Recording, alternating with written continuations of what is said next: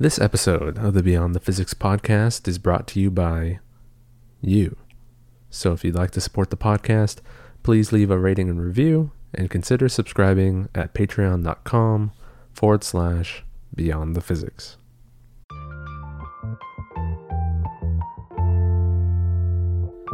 This is Beyond the Physics.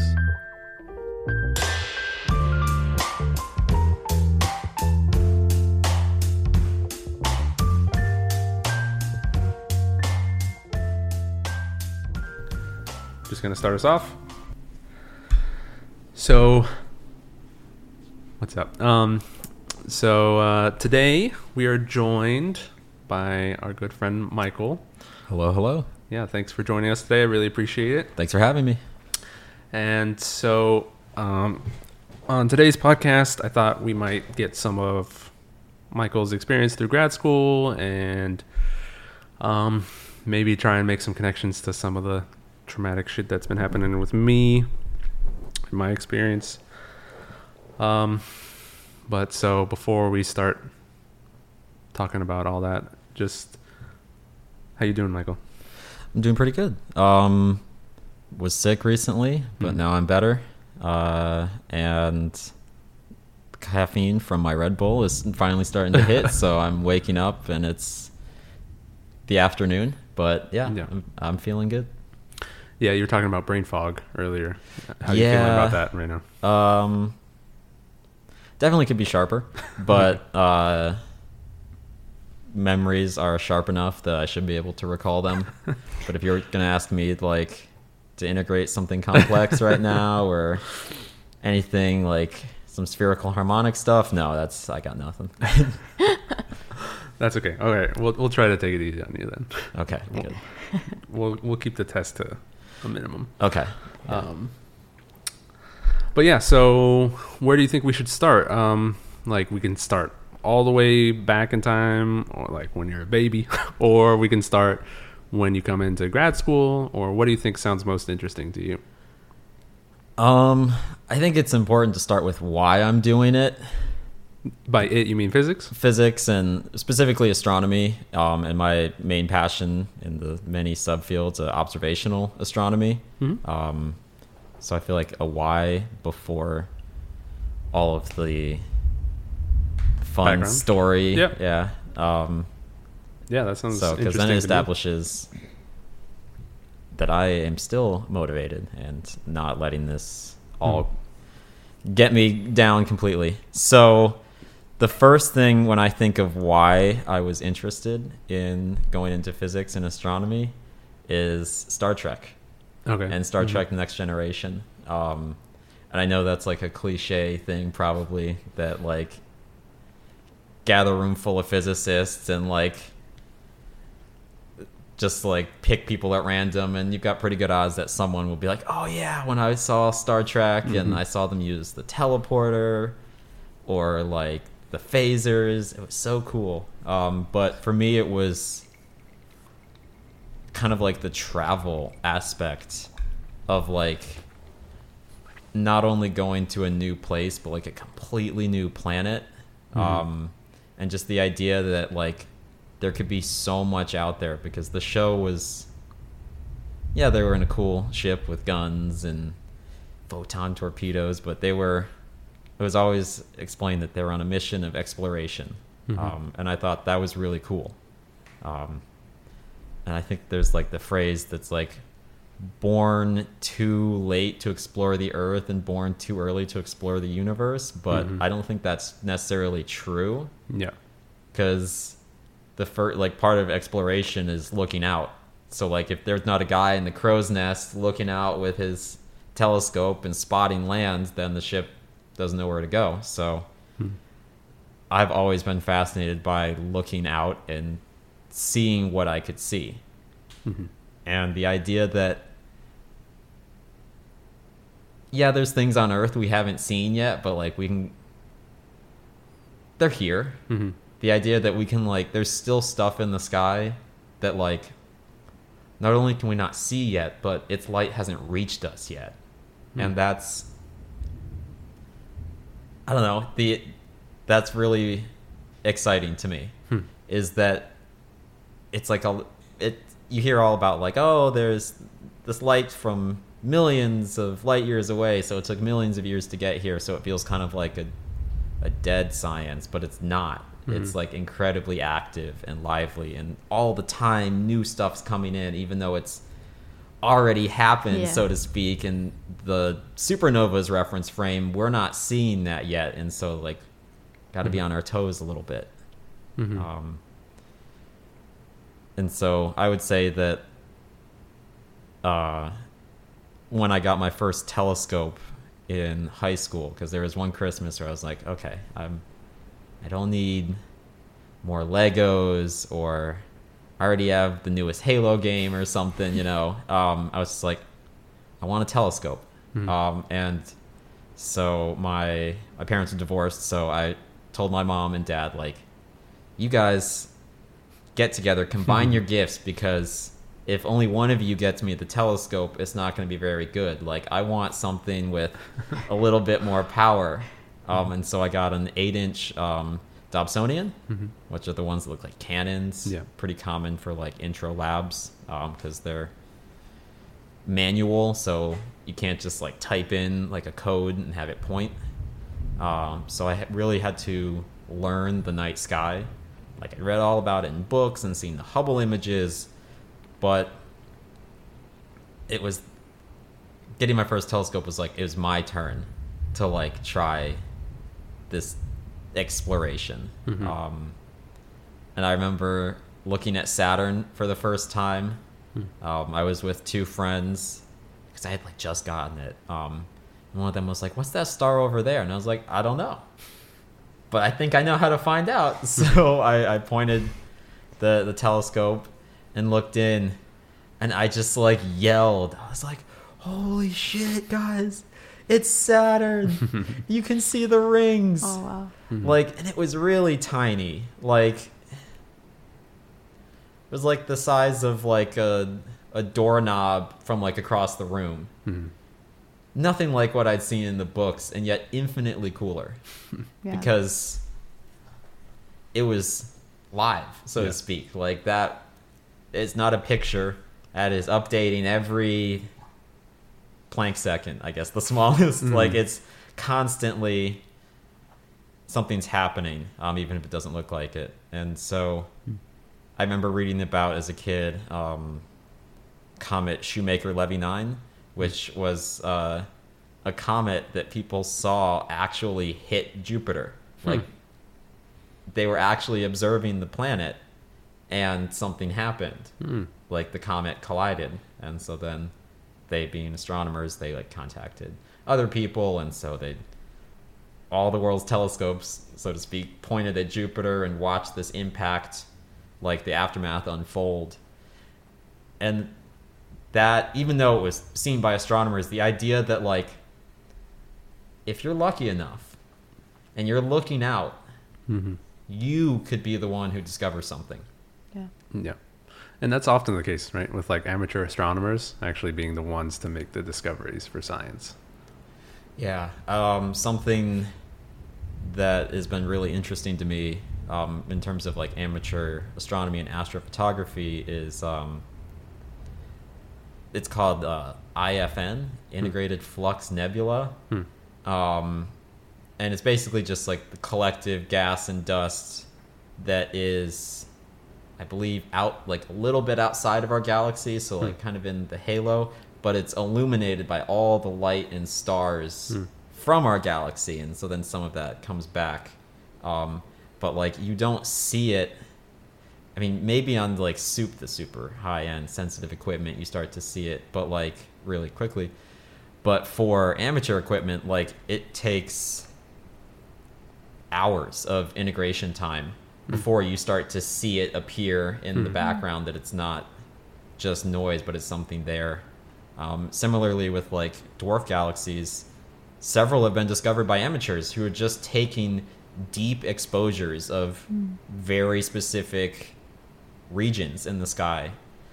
And so that's something, so it's like, yeah, we have these like all sky maps that are going every night looking for new things like, oh, there's a new supernova there.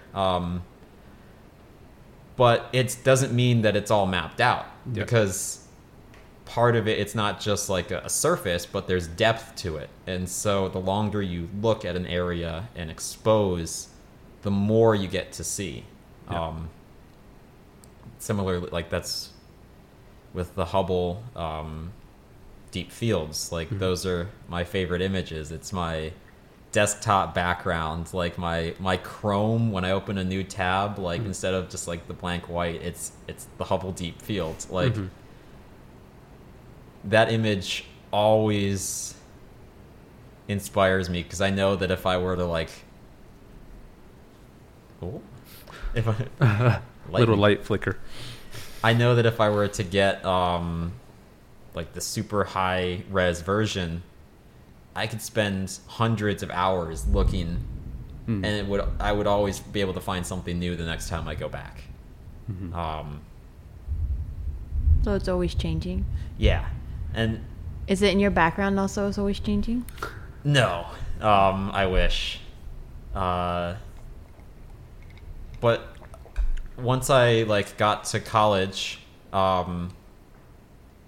in my undergrad, I did some research on gravitational lensing, and that opened up this whole other idea of like time domain astronomy, so to speak, where you got to be looking at the certain time for things to align. So with these massive gravitational like lenses from clusters, sometimes there's like very chance coincidental alignments that allow for much higher magnification, so to speak, of the lensed object.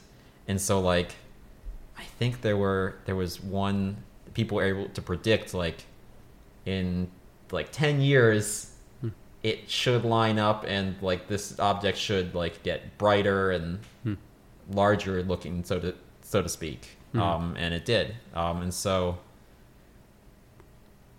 I think that's another idea that's super interesting to me, is using the universe as your observatory as well, rather than just the thing you're observing.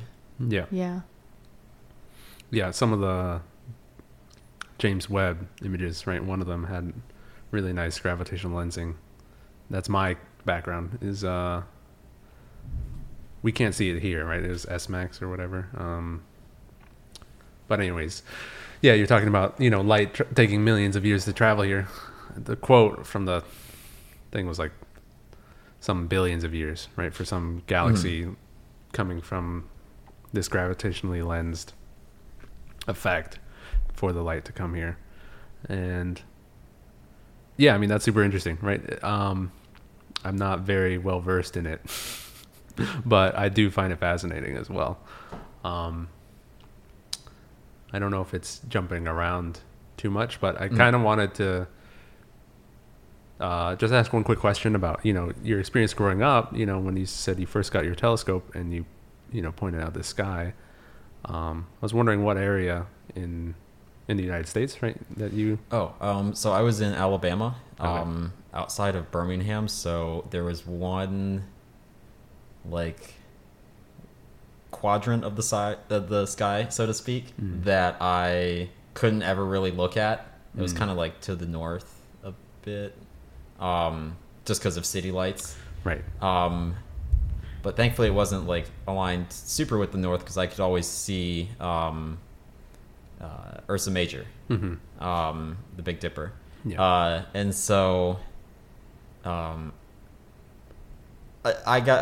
saw planets at first. Those were easy. As I said earlier, I saw Saturn. But I honestly quickly got bored of the planets, and I started, because you can kind of always see them regardless of the weather condition. But I started looking for the faint fuzzies, the nebulas in the galaxies. And so Ursa Major is like above the galactic plane, like, so to speak, in the view from the sky, or the view of the sky. And so like you can look out and not get blocked by gas and dust from our galaxy and see other galaxies. And I remember seeing M81 and M82 for the first time. And was just hooked. Like, I don't know. I don't even remember what the original question was. It was just about like where you observed when you were. In Alabama. But once I saw my first galaxies, I was like, oh, okay, I want to go to the darkest places I can, because like I can barely see it in my little suburban like neighborhood. So the first time that I was able to go to northern Michigan and use it just truly blew my mind. Where the light from all the stars is so intense that it like feels like it's touching you. Where the Milky Way is not a suggestion, but like it imposes on you. Yeah, I mean, that's pretty interesting because like, so I grew up in California, right? And I grew up in a kind of small town. There, the light pollution wasn't terrible, still kind of bad. But then as I grew up and I moved out and stuff, and I go into Long Beach and LA proper, it's just like the sky is inaccessible to you. Right? It's just gone. You can count the number of stars on your hand. You're like, oh, there's the 2. Yeah. And so part of me feels like astronomy is a way of connecting to our past or something like that. Like, you know, sometimes I think,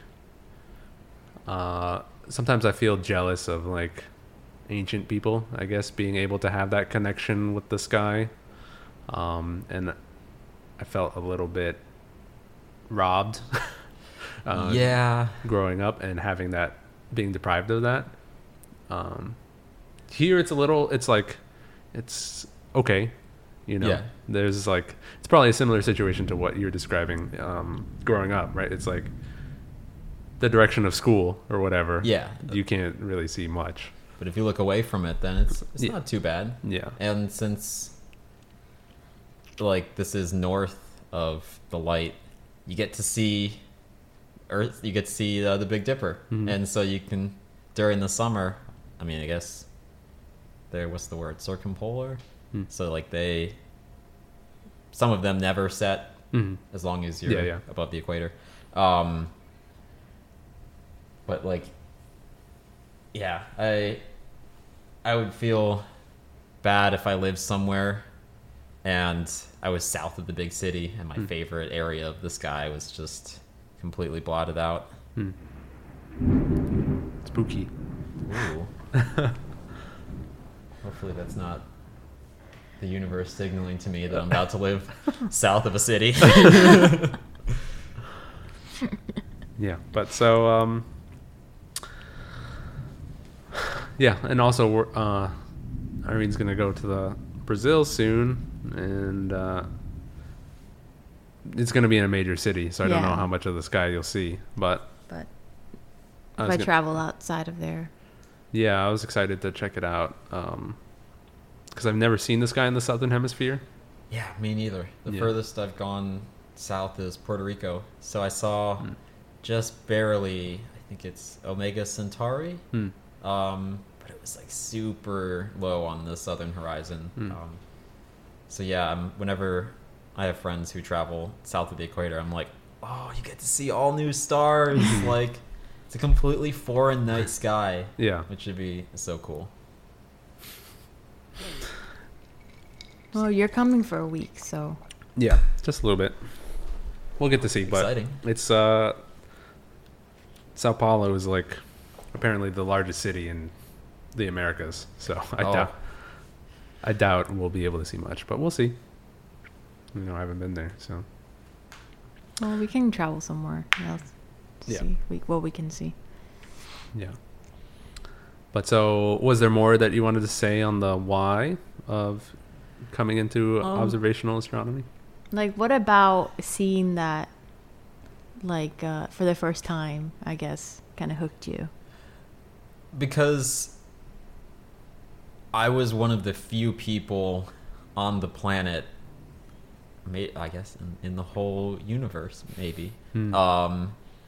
Looking at that thing at that moment, and no one was seeing the photons that I was seeing. Mm-hmm. That, like,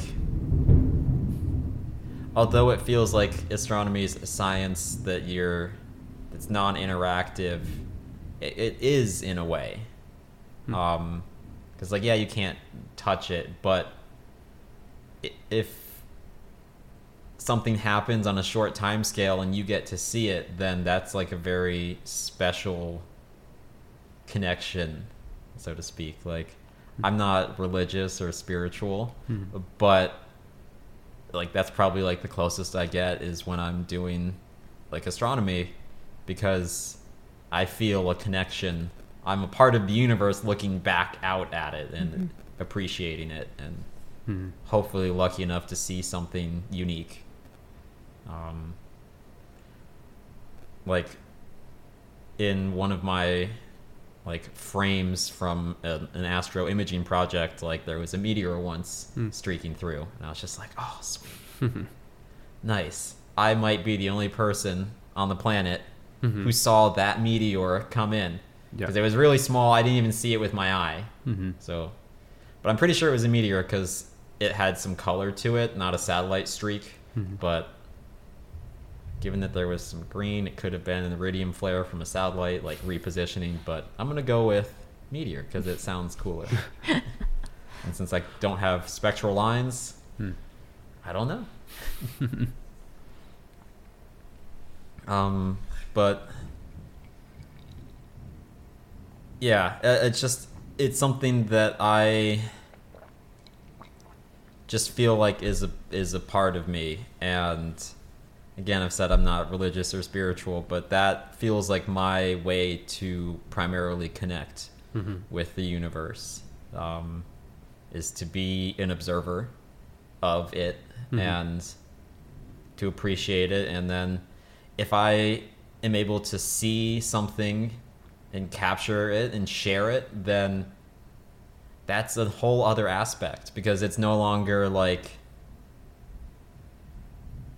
some like personal connection between me and the universe. Like, I then get to share it with others and try to inspire the same feelings. And if my image of a planet makes someone go out and look at the night sky, then that's super important to me. I may not have, I don't think, any publications yet, but I do know that I've inspired some people to be more interested in sciences, and particularly astronomy. And as you were saying, Joe, earlier about you kind of feel like you were robbed of not seeing the Milky Way when you were younger, I agree. Like, it's the night sky is our shared cultural human heritage. Yeah. As far back as you can go in anyone's direction, like lineage, there's been like a reverence for the night sky, and it's been really important. And so seeing as how most people don't get to experience that anymore, I feel like it's an important role culturally to try to share it as well and renew interest in it. Yeah, that's interesting. I had a flash of a dystopian future in my brain. Starlink satellites crisscrossing the night sky, spelling out words. Yeah, and astronomers are like the new shamans or something. Of like, we're historians of a age that's, extinct. But hopefully that doesn't come to pass. I mean, we live for billions or trillions of years. Eventually, potentially, the expansion of the universe will make our, what's the word, cosmic horizon. Yeah. Everything will be beyond it, and we'll be like, oh, hey, it's just us here. Yeah. We'll have no idea what left us behind. Yeah, but, when you talk about billions of years, who knows? Yeah, a single year feels like a long time. Yeah. But cool, yeah. Thank you for sharing that. I mean, I'm walking away with deeper appreciation of the sky. So thank you for sharing your experience. I guess.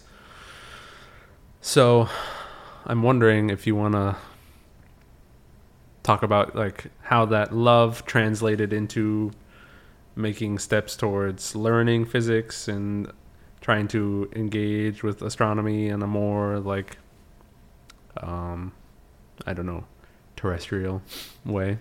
Yeah, so it's not all just looking at something and describing it with words. Eventually you have to put numbers to things, and sort of stops getting as fun. Once it's no longer pretty pictures and it's calculus. But so I honestly kind of struggled in high school math and physics. Like I was in the like AP courses, but I was like a B/C student, and some of my teachers did not see it in me. But once I got to college and was able to take like my first astro course and like realize that I was around people who were doing like the real work, I really started working harder, because I've always liked math, but I never really knew what to do with it. And then I realized that like physics is just applying the math to what you see. Yeah. It's taking the pretty picture and turning it into the numbers. To answer why it's doing that. So yeah, astronomy turns out is you have the optics of the telescope that you're looking at. You have since we're no longer using like photographic plates, we're using CCDs. You have quantum mechanics, because these are charge coupled devices where you're having like the photoelectric effect happen. So you have to understand the physics of not only what you're looking at, but your instruments. But that started to give me a much deeper appreciation as well, because it was more to explore. But at the same time, I feel like I'm saying this without a solution. I'm just stating a problem. I feel like modern schooling has gotten beyond the love of what you're doing, particularly once you get to grad school.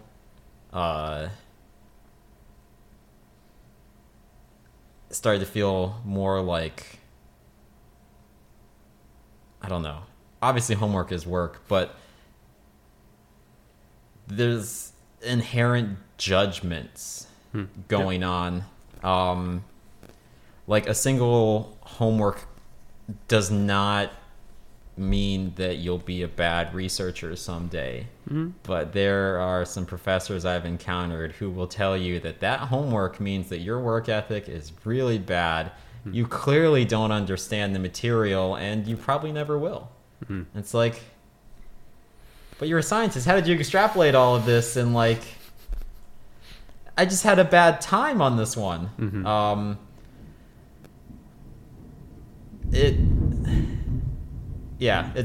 It's weird how at the same time as my appreciation grew, I started to also get more jaded, and the love started to get sapped out of it.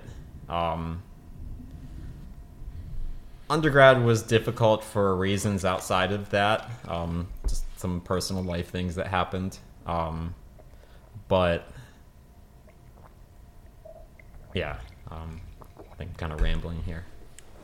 No, that's okay. I mean, I'm listening, and I'd be happy to hear about, if you wanted to share about why undergrad was difficult, or if you wanted to just talk more about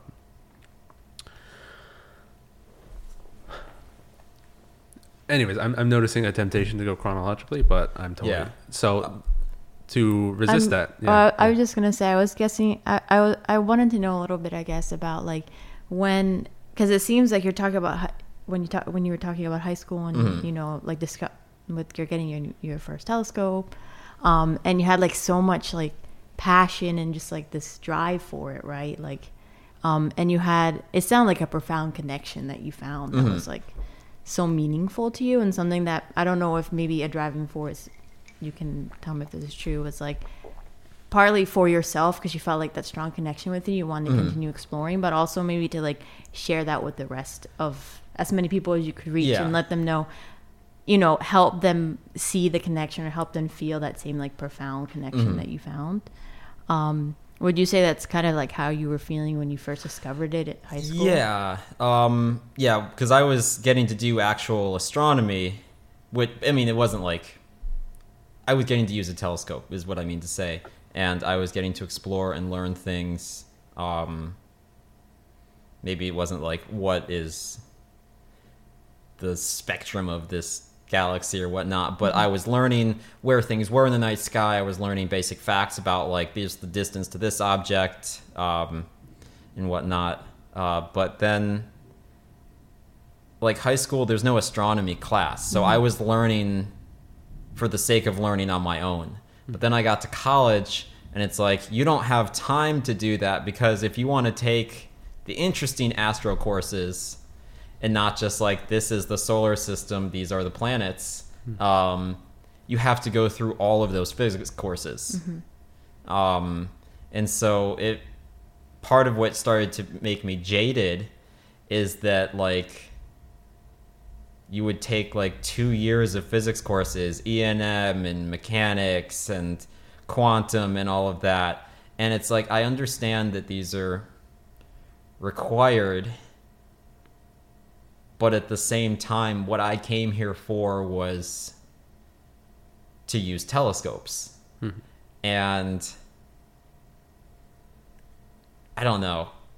It just felt like they would once a semester I was allowed to take like one astro course because I could fit it in, because I had to take all the core stuff. And in undergrad, also had to take like writing comp and like the humanities and stuff required for an arts and science degree. So the astro courses like were the best things and my favorite things, but they weren't very common or often. And so a lot of it felt like I was doing so much work to like enjoy one of my 5 classes. Like it always felt like it was astronomy was just a bit beyond my reach, which is a theme that kind of echoes into grad school of like, I feel like I've worked so hard and so long that what I'm working towards should be right there, and it just keeps getting out of my grasp a little bit. But at the same time, I think back to those feelings that I felt in my astronomy courses, particularly the ones where there's one course in particular called observational astronomy, where we came up with a research project and we carried it out. And so like we used a telescope at Kit Peak, the MDM, I think it's 1.4 meter. So that was my first experience with a research grade telescope. And so like my idea, like, cause we had to like justify why we thought this was a good project, and we had to like, what's the term? Like, since everyone in the class is doing their own projects, we had to sort of like rank the feasibility of them, and like then for like time slots, like when is this person's object going to be up? Okay, that will be up near the zenith, and then like an hour later, another person's object will be like right there. So let's do person A and then person B after that. So like it was the whole, I learned a little bit of the bureaucracy of actual like astronomy. But my project was looking at a variable star, an RR Lyra, to measure the distance to it roughly, because with astronomy you're just looking at something, you can't actually take like a tape measure to it, and so it's really knowing the distance is really important, especially for the cosmic ladder, is that the term? Yep. Yeah. Where it's like linking the different distance measurements. Yeah. Because you can't do cosmology if you don't know what the distance of something is, like within our solar system. If we don't have that accuracy, how could we then know something that's something that seems much further? So like the actual experience of like, okay, we have our observing list, and we're out at the telescope and like getting to control it, watching the data come in was just like one of the most life affirming experiences. And then that was just one class in the semester, and then the next semester you don't get to take an astro course, and you're in a circuits lab, and you're just like, oh man, I know why I'm doing this, but I'm not getting to do it again. You're like daydreaming about going back to the course from last semester. Yep. Yeah. And then yeah, that structure just doesn't seem right. Like if that, that is your focus, is astronomy. Yeah. It doesn't make any sense why you get one astronomy course like every other semester and you have to take like 4 other physics courses. Like I understand having the basic of physics, okay, that makes sense, but it shouldn't be to the point where like the professor's saying, oh, I don't know if that's what you meant, like the professors were saying that like because you did something in a homework you weren't good enough or something, and I'm like, I don't even know why they're judging you on the core courses. As long as you pass it, it's fine, because your focus is the astronomy. Yeah, exactly. Like and it should be like at least 2 of the courses a semester should be like, so you can learn all the advanced techniques in astronomy, which you're going to need, right? And then, the same thing because that was undergrad. And then grad school was just so much worse, because then it's like, you don't even get to like, you're like forced into the core courses, and then your advisors get mad at you if you like delay some of them to take what you're interested and passionate about, because well, then you're slowing down, and that could potentially cost them money. I know grad school, like I was already struggling with the like access to my passion in undergrad, and then grad school was like, okay, now all of that stuff that you didn't like about undergrad is now your job. And the little teases that we give you will be much more exciting and addictive. Like the highs are going to be much higher, but then the lows are so much lower as well. But yet I have kept coming back because what other avenue is there to get into astronomy? Like looking for astronomy related jobs, if you don't have a PhD, you are not qualified for like 85% of them. And then those 15%, like you have to have a master's for at least like 13% of them. So you're left with like, if you don't have a graduate degree, there's like 2% of astro jobs for undergrad. And most of those don't really have much room for like advancement without going back to school.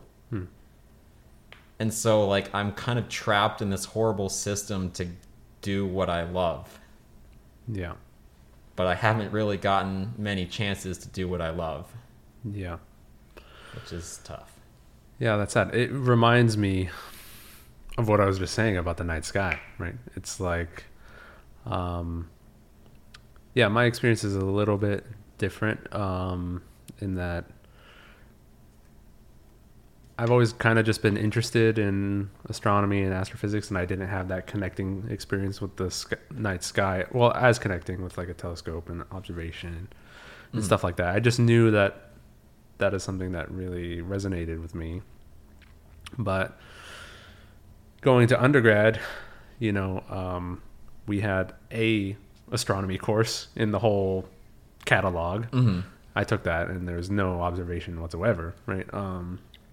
We learned about stuff like the Drake equation and stuff like that. So it was fun. It was interesting, and I really enjoyed it. But anyways, I guess my point was just going to be that, like, my undergrad degree, my diploma, it's physics and astronomy. But there's only a course offered in astronomy. Like, astronomy, it's kind of a pun, but it feels so remote. Yeah. Like, they just hammer you down with physics, which is important to understand the context of astronomy. Yeah. But yeah, that's tragic that there was only one thing offered on the course list. Yeah. So it's and to put a caveat is, like, I'm aware that there are programs that are more focused towards astronomy, and you can get like a much different experience. Your mileage may vary. That's true. But then coming to grad school, being able to focus on astronomy, I feel like a lot of specialties in physics operate this way, and I kind of wonder why. Of like you were saying, you have to get through all these core courses, you have to learn basically all of physics, and then in like your research or whatever, or like at the very end of your graduate career is when you get to do the stuff that you came there to do. Yeah. I mean, that's like even for experimentalists in general, because it's like all those courses are so theory based. It's like, it's like for the theorist, and they're making everyone do it. And it's not really that applicable for a lot of people to know all these details about, like, I don't know. And then experimentalists too in general, it's like until the end is when they're finally getting that. Yeah. But I mean, in your case too, I mean, like in high energy physics or whatever, I can understand it a little bit more there because the material is so like advanced or whatever. But like in terms of all the stuff that you took, and in terms of like the thing that actually applies to your research, like, I don't know, what's your experience? Well, the very small thing that actually applies to my research is not something that I even took a course on, right? It's something that you learn when you're doing the research. And I mean, I don't know, in your case with astronomy, I mean, how much do you think that you learn, the skills that you have right now for observing, how much did you learn in actual courses, and how much did you learn just by like doing,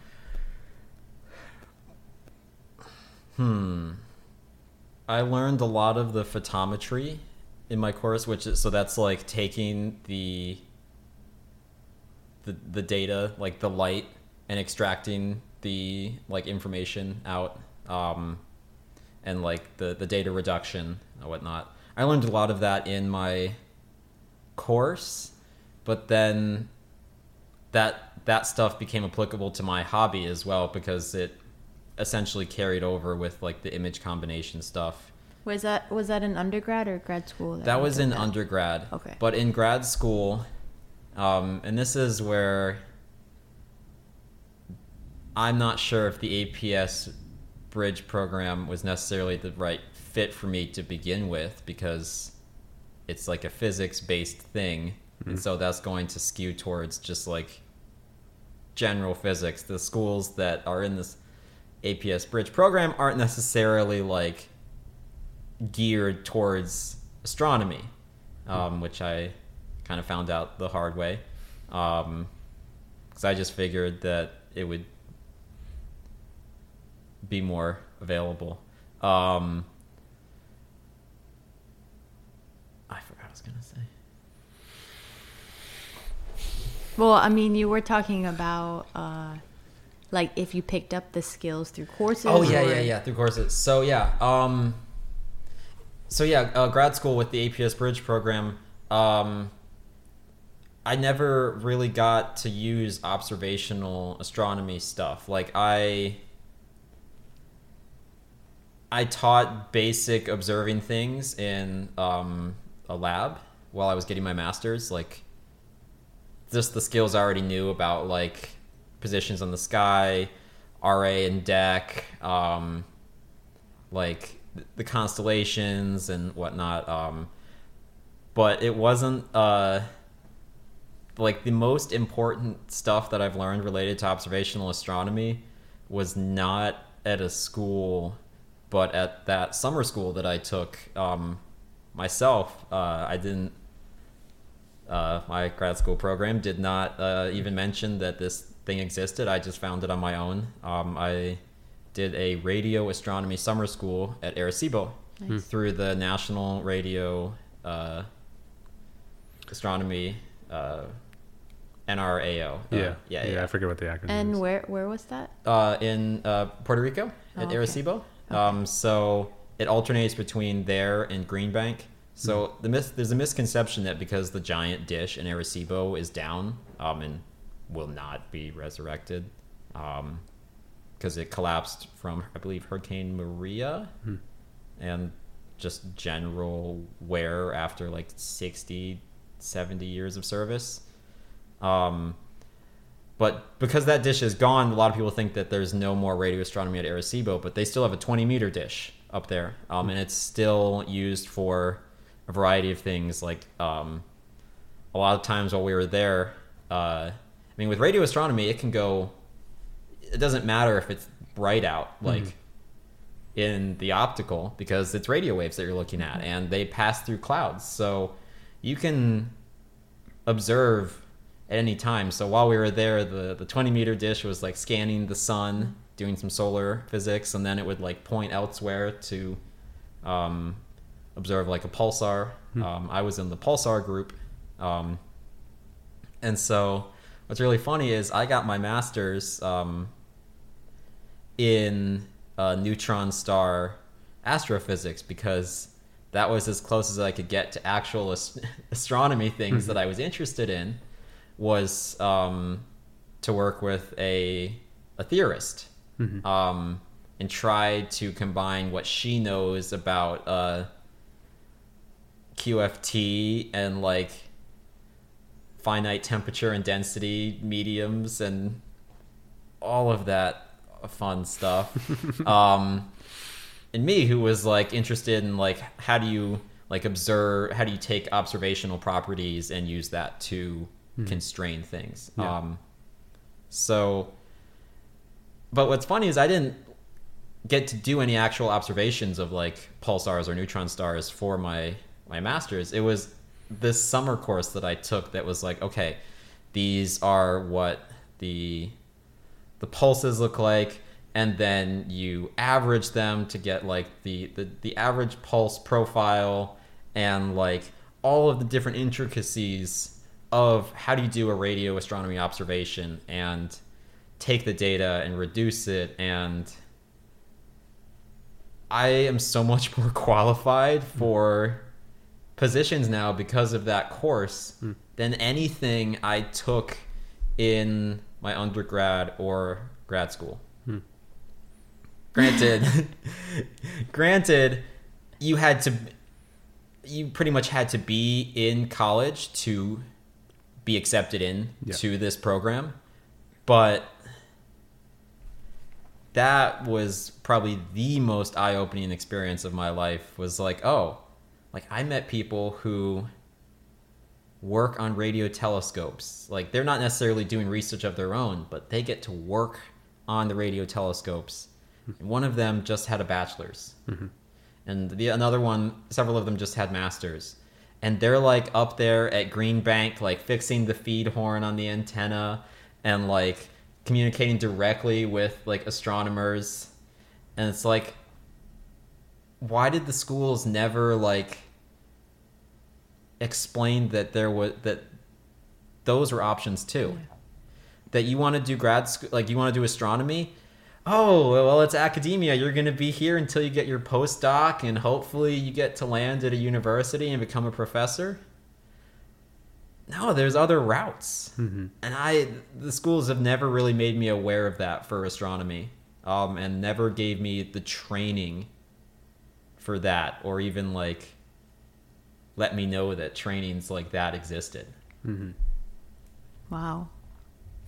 Yeah, I think they definitely fail a lot of students on those grounds. It's like they always give you the one narrative about going through the whole academia track and get professorship. But like you're right, there's so many other opportunities I don't even know.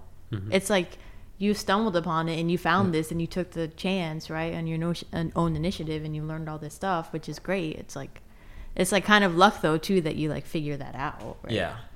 There should be more guidance. Yeah, there definitely should be. I feel like, I don't know, maybe it's just like that dream of like my student will be the one who cracks it or something, but it's almost like driving more people like, no, go down the path that I went down. Like, I put in my time in this program, and then you'll take up my place someday. I feel like my advisor has a little bit of that, where he like, you know, he wants us to go down that path. He's not so pushy on it, right? But you can see that he hopes for that. And I don't know if it's an element of that. Oh yeah, you know, I trained you, and you understand the work. One day, hopefully, you'll take over. You know. Yeah, it is a noble ambition, but also it can feel constricting. Yeah. Exactly. Yeah. So is that something that you would want to do? Work like that, like kind of. I don't know what you would. Are they like technicians or? Yeah, but the problem with that is it's pretty remote, and so right now it's trying to like find this middle ground of like, can I find an astronomy job where my girlfriend can find a job working for the state or the like national government, like environmental agencies, because it's like, oh, if I wanted to work as an observatory support staff, well, I'm gonna have to live out somewhere very remote to work there. And if she works for like a state agency, there's a good chance that she needs to be near the capital, which means that you're not near the observatories. So it's a bit of a two-body problem right now. But I'm hopeful. I'm not gonna say what the next step is, but I'm hopeful within a year I will be able to announce it. There is something potentially on the horizon, and spoilers, it's not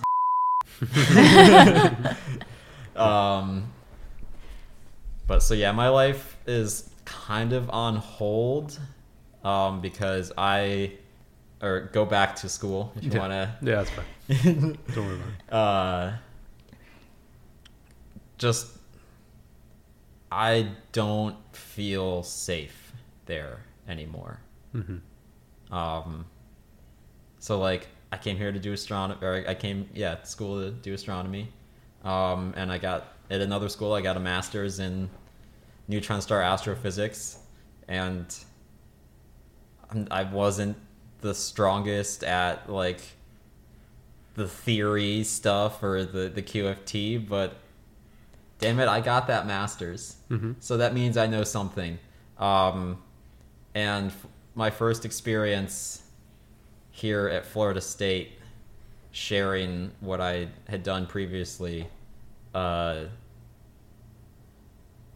just awful. The professor, like,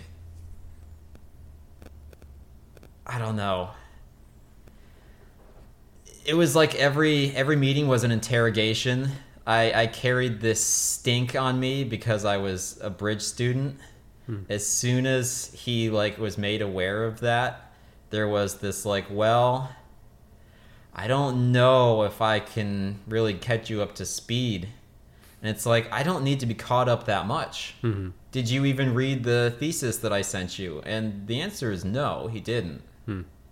Because he had that little like respect for me or my work, that it was like beneath him to even see what I'd done previously. So he had so little respect because you came through the bridge program, you think? Yes, because he let me know as soon as he realized I was a bridge student, that he'd had a bridge student before, Oh. Yeah. and they had failed. They had failed? Well, He said they had failed. he didn't say that, but like it was, they didn't meet his standards. They didn't do it fast enough. They didn't do it well enough. He had to help them too much. He had to do his job of like teaching and advising rather than just like winding a student up and sending them off for 2 years to do it all on their own. So that's like essentially what he had told you about his past bridge student, was that like he needed too much assistance from him, and Yep. that Yeah. My first meeting with him, he let me know that his previous bridge student was a problem for him. wow. Yeah. Yeah. That was my first start. Yeah, so we know that bridge student. He came in our cohort, and yeah, from the outside looking at his work, you know, from my perspective, it looked like he was doing good. It looked like he was doing well, you know, and you know, sometimes I would look at him and I would feel self-conscious. I would be like, man, he's like moving things along, and I'm like over here like just not doing shit, you know. And anyways, so it's just to say that just I think this professor is a little bit not grounded in reality, but Yeah, but you can't say much because as soon as I got here, he got an award for being like the coolest, best, nicest, most awesome professor on campus. Yeah. Not just like within the department, but like for the whole school. And it was like, oh, well, he couldn't have done that to you. It's just weird. This guy. It's Yeah. like, no, he belittled me constantly. Like, I think I left more meetings in tears than not. And it was like, okay, this is great. This school is so much different than previous things. No, it's, I don't know. I think I'm jaded on the bridge program as much as I'm jaded on academia as a whole. Like, I don't think our noble ambitions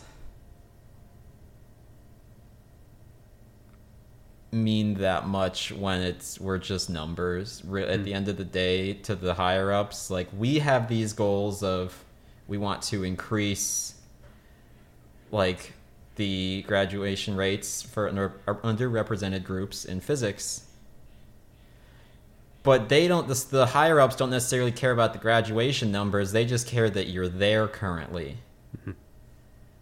No one from the program has reached out to me since I left. Because I mean, there's things going on in Florida with diversity and equity and inclusion that are beyond the bridge program, but I feel like we're largely numbers. As long as we're there, it doesn't really matter, because there'll be another crop. If we don't make it to the end, well, there'll be more people coming up soon. Like, the bridge program is exploding, like record numbers of applicants. But then we saw with our program where they could only let in one because they changed it, where it was like, oh, you want to do this? We don't offer that. We don't think you should come here. yeah, Whereas before it was, come on in. yeah, I was one of the ones who, I told them that this is what I wanted to do. And they said that might not be available. And I said, okay, well, this is what I'm also good at. And they said that might be available. And so I tried that. I tried the first thing, neutron star astrophysics. And then I waited my time to get an astro group. And I got one. So I thought. I was supposed to do the supernova observational stuff. And it's the only observational stuff that our school really does. Everything else is theory-based or computational, which is essentially just an extension of theory. And for me, it's always been about the telescope and the interaction of me, the instrument, and the subject. And not like me and my computer that's connected to a cloud crunching this n-body ball, like that to me is not as interesting as looking at the real thing. And so I was so excited because this group seemed like a good fit, and they took me up to our telescope and let me know about how to run it, the quirks of the dome, because I was going to be opening it. They wanted me in the group. They wanted me to know how to run things. And it seemed like a perfect fit, and I really thought that it was fine. All of those physics courses and all the ones I still had left to take were all going to be worth it, because finally, this is what I've wanted to do. It's observational astronomy. It's time domain, because it's supernova that we want to, as soon as they happen, we want to start getting measurements for the light curve. Like, it was raw data, and no one in the group could make a pretty picture from the raw data, but I could, because that's one of my hobbies, was astrophotography and making the pretty picture. And so it just seemed like a perfect fit, particularly because they had a student who was going to leave in the fall, and this was the spring. So all I had to do was join before the summer, and everything would be golden. And so we confirmed with the professor, we confirmed with the department, we got the email back that was like, yep, you're good to go. And I remember I told like so many family members, so many friends, like I celebrated that night. And then the next morning I got an email from the professor, and he was like, oops, I messed up my funding. I can't fund you for the summer. You're going to have to find another group. No mention of like, well, if you can make it through the summer, you can join in the fall. No attempt to try to keep me in the group. It is very late in spring now, and so there's really nothing else in astro. Like, even if I was like, okay, fine, I'll do something different than my skill sets and my interests, like, who knows, like, okay, I'll study molecular gas clouds. Like, that wasn't even an option at that point. And it's like, okay, well, I have to survive for the summer. And my only option was to find another physics group. But wait, what exactly happened? How did everything was fine and it aligned, and you seemed like you were going to be a vital member of the group, right? You had a skill that they didn't have. Yeah. What happened? How did they go from excitement, we're so excited to have you, the next day, we can't fund you, even though why couldn't they give you a TA ship? I mean, there's tons of ways. It was never really explained to me either, which is another issue that I have, because when I tell people this, they're like, well, you could have just been like a TA for the summer and like funded yourself. It was never presented to me. So you'd think that if the first thing that every student thinks of, the professor would also think of. So it doesn't make sense. They would have just offered you the TA ship. That's it. Yeah. They wouldn't have said, I don't have funding for RA. I don't have funding for RA, but you can still work in the group and I'll give you TA. It was something like the group was full, or if I joined, it would then put that group past like the number of grad students that could be in it. Again, it was never properly explained to me, which makes me feel like they didn't want me, because we see that there could be other options, but if they didn't even try. And so with this like next day decision, like reversal, like I contacted like the bridge program people, and they tried to like push it with the department, because it doesn't make sense, particularly if one of the students graduated at the end of the summer, which they did, that it should have just like opened up for me. Yeah. But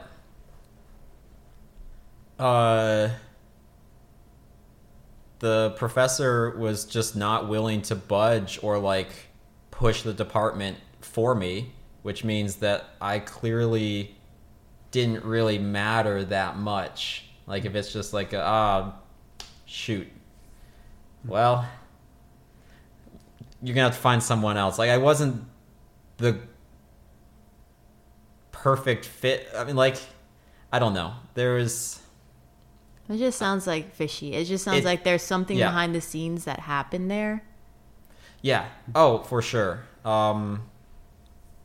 Yeah, I have no idea if I was like somehow like blacklisted by the original professor, because like when I left, like I was just like, yeah, I don't want to be in your group anymore. Like I don't know. I wonder how much I was polite and professional, but I wonder how much it was just like, this person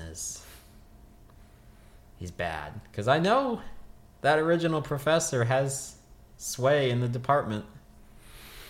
I have no idea. So yeah, I was just completely left grasping for anything. So I ended up in condensed matter, which when I explained to people the swap from observational astronomy to condensed matter, I say, it's like my entire life I've been going to school for painting. And then at the last second, you tell me you have to do sculpture now.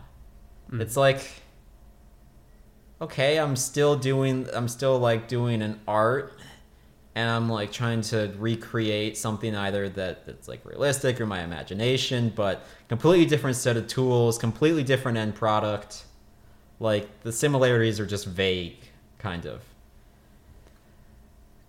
So yeah, it's not necessarily a shocker to me that it didn't work out, because it's not what I came to do. I did it to survive. And it turns out that I want to preface by saying at the safety was the highest priority. Mm-hmm. I never felt unsafe, but I did feel uncomfortable. And I think that's an important distinction, because a lot of the scary experiences that I had at the I was never in danger.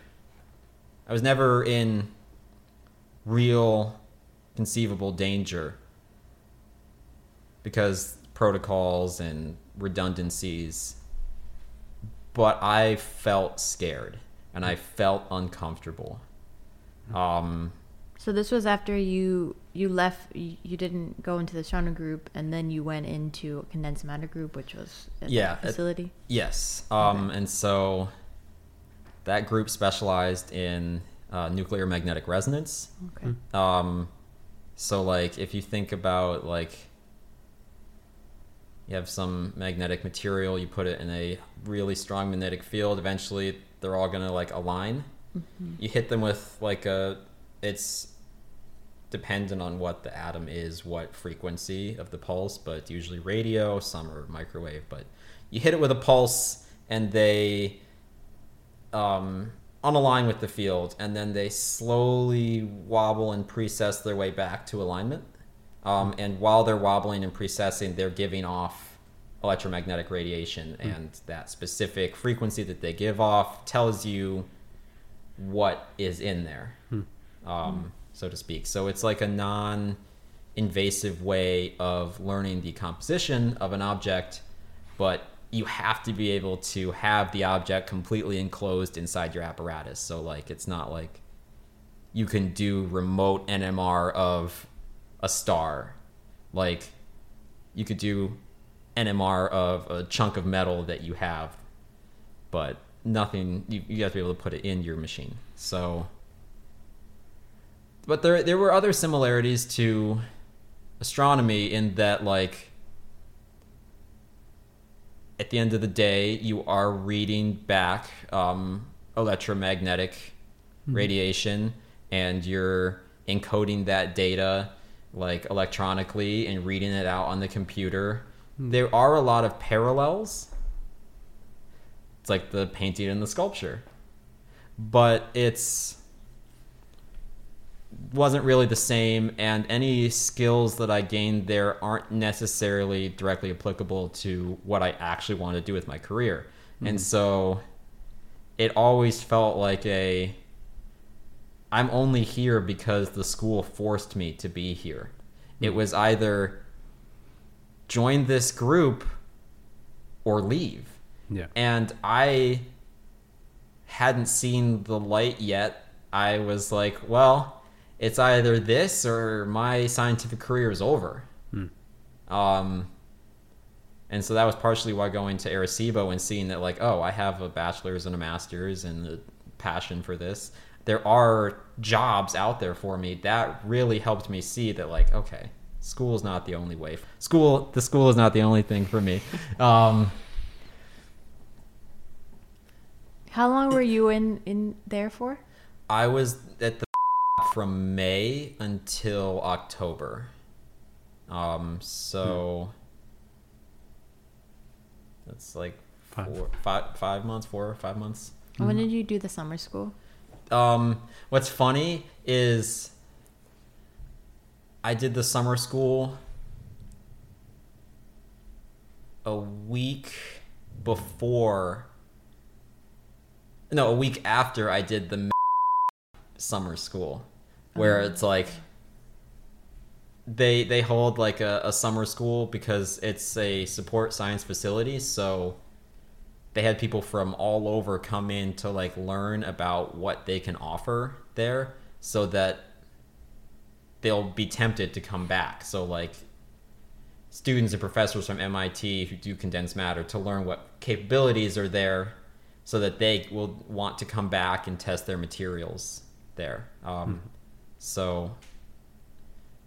I did magnet summer school at the beginning of May, and then after that, like, it was a whole week, and then the next week I flew to Puerto Rico, did the radio astronomy summer school, and realized, like, and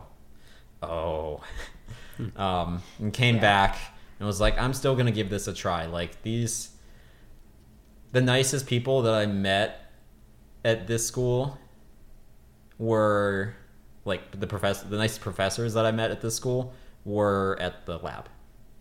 They were incredibly welcoming, incredibly nice, and it didn't feel like academia over there. And it's like, man, if only condensed matter was my passion, like, that would have been it. That would have been the place. Because they were really cool. It is a top-class facility. Like, they hold world records and all types of things. And it's like a once-in-a-lifetime opportunity. Unfortunately, it's not the opportunity that I was looking for. Which is hard, because I am very grateful to have had that opportunity. And I know that there are tons of people out there who would have killed for what I had access to. But me leaving means that they have access to it now. There is a spot open, so I'm not holding it from them.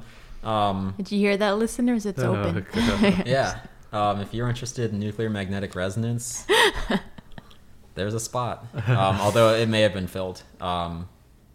Like, they were so nice that I actually quit at like the end of September, but they kept me on the payroll for October, so that I could continue to see the counselor through the school, because this is where it gets really lovely. If you leave for a mental health break, they cut your health insurance. They cut your student health insurance. Oh, yeah. Yeah. The school, they're like, we support you. We understand why you're doing this. We value you as a member of our community. And so we're going to allow you to go get this help that we're not going to help you get. Yeah. Oh, you're a struggling grad student?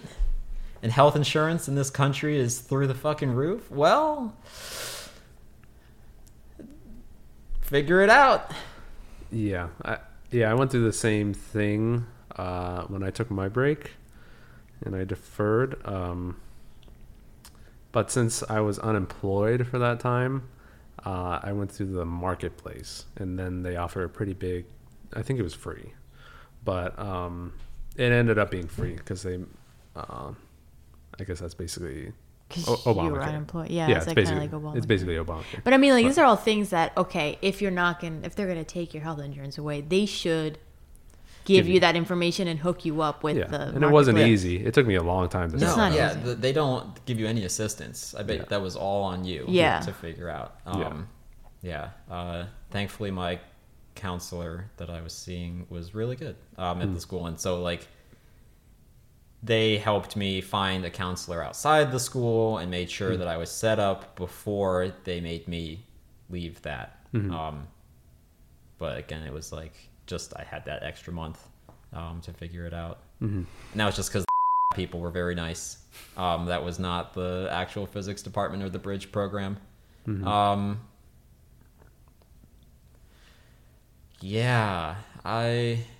So I'm going to tell you guys a story about why I decided to quit, or in the school in general. So the largest continuous field DC magnet on the planet is at the lab, and it can reach 45, no, oh man, I don't remember exactly which number it is. It's either 42.5 or 45.2 Tesla, which pretty strong. Your typical NMR machine at a hospital gets to maybe 3 Tesla if it's a beefy one, but it's usually like 1 or 2 Tesla. A fridge magnet is like 0.05 or maybe even an additional 0, like 0.005 Tesla. Like, they're very weak.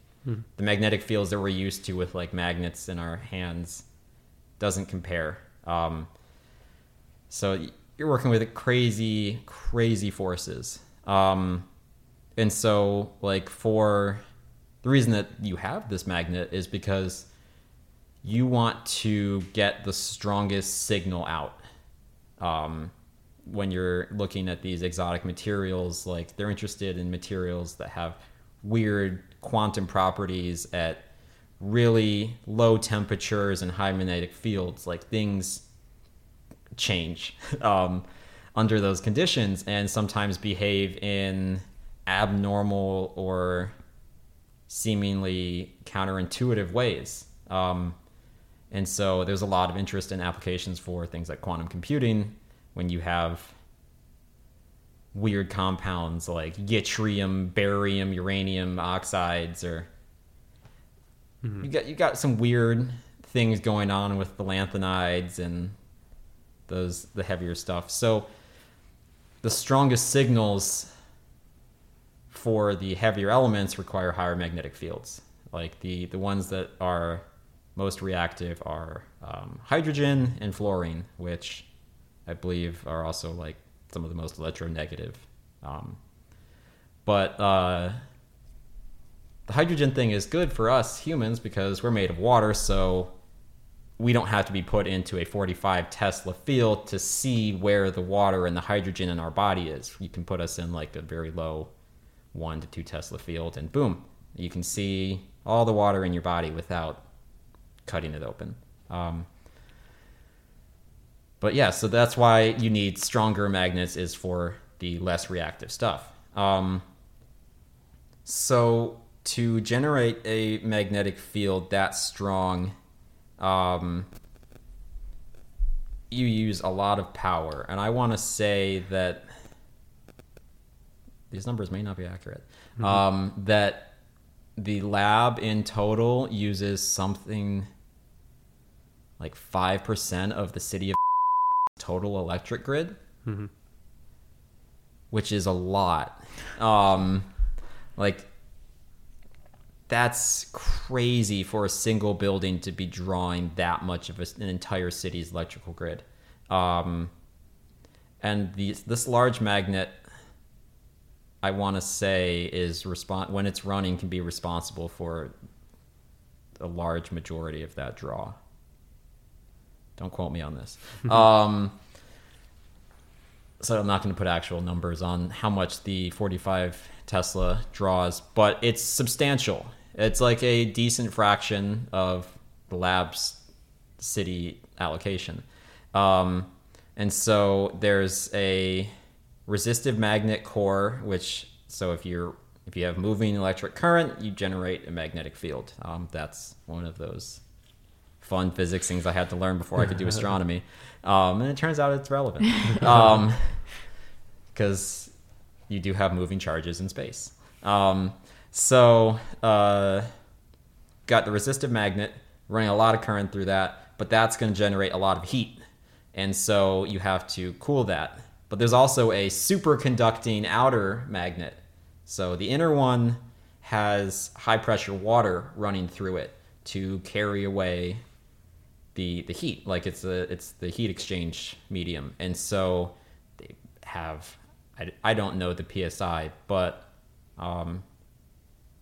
the pressure of the water, if it were to somehow be directed at you and like a pipe were to break, it would kill you. There's only been one death at and it was during, I believe it was early in the construction, but a worker opened a valve that they shouldn't have and died from the force of the high pressure water. That's scary enough for me to consider not working there. Yeah. One is enough. I'm like, I don't want to be number two. Yeah. I mean, there's now, as I was saying earlier, safety is their highest priority. And there are now multiple safeguards, and there's no way that I would even go near that spot. And even if I was near there, there's now multiple safeguards there. There's no reason why a grad student would be like checking a pressure valve on a pipe. That's like a maintenance thing. But that's the level of forces that you're dealing with, is that like you have this like hundreds to thousands of PSI water going through the resistive inner magnet, and then on the outer part is a superconducting magnet. And so it's been a while since I was looking through the physics of superconductivity, but from what I remember, essentially the resistance drops to zero once the material gets cold enough. And so you'd better keep that material cold if you're running current through it. And so to keep that cold, they use liquid helium. And so we all know helium is the gas that you put in the balloons, you inhale, and you get the funny voice. But when it's in a liquid form, it has to be under super high pressures, because it's also very cold. And so it's like single Kelvin, like, or below. Like at the Mag Lab, there was a group called millikelvin, people whose experiments were taking place in the temperature range of millikelvin, like really close to absolute zero. So you have the other danger ingredient in the helium that's in there. And not only is it like dangerous, because you learn that the expansion factor from liquid to gas state of helium is 700 times. So if there is a leak, like a substantial leak of helium, the volume of the liquid will expand 700 times that and displace all of the oxygen in the room very quickly, and you will suffocate. Asphyxiate in like 7 seconds. So that's another danger. And even when I wasn't working on the super large magnet, because this was only like a one-time thing, my main job was carting around liquid helium and filling our magnet in the lab, because we had a superconducting magnet, 16 Tesla, and we had to constantly keep it cold, because almost always it was running in remote, where we had a sample from some people across the country running and taking data. So you have to keep it cold, because it's not just your work, it's other people's work. So you have this additional pressure, because like you don't want to fail other people. It's one thing to fail yourself, that sucks, but you can only be mad at you. Like, I don't want other people mad at me for something that I messed up. So I was constantly working with the liquid helium, which, again, like, it wasn't dangerous because of all the safety procedures, but I was uncomfortable. I don't think you're ever going to really feel comfortable next to something that can kill you that quickly if you make one mistake. Mm-hmm. And that kind of goes into, like, if my mental... Like, if I'm not in the right headspace and I'm distracted by some things going on in my life and I mess up, it could kill me or hurt others, or at the very least cost our group a lot of money, because liquid helium is one of the most expensive liquids. Particularly last summer, there was a helium shortage. So we were spending like $5,000 a week on helium, which adds up. That was just our group. And, it provided that we were good there. I think there was like a 98% efficiency for overall, like, in our group. We were one of the most efficient groups at maintaining our helium. But a lot of pressure to not waste any of it. So let's return to the 45 Tesla. You got the high pressure water in the center core of the magnet, and then you've got the resistive things with the liquid helium out there. So you've got two really deadly forces underneath you. The helium, you could asphyxiate if there's a leak or something, and the water, if it were somehow, or to, like, a pipe were to burst, could kill you. The magnetic field is strong enough to twist and rip steel in there. It's a crazy amount of force that was going on right underneath my feet. And so I am lowering a probe. I want to say it's like 20 feet tall, maybe a little shorter, maybe like 15 feet. But it's tall. Like, to carry it, like, we had two people. Like, one person grabbed the end, one person grabbed, like, the top. And we'd carry it perpendicular down the hallway because it couldn't fit in the normal hallways. Just the magnet cells when it was vertical. Because, like, the field center is where it's strongest and where it's actually relevant is like an inch. But it has to be so isolated from stray radio sources or, like, thermal noise that, like, you need the probe that's that long to get it down in there where it's isolated.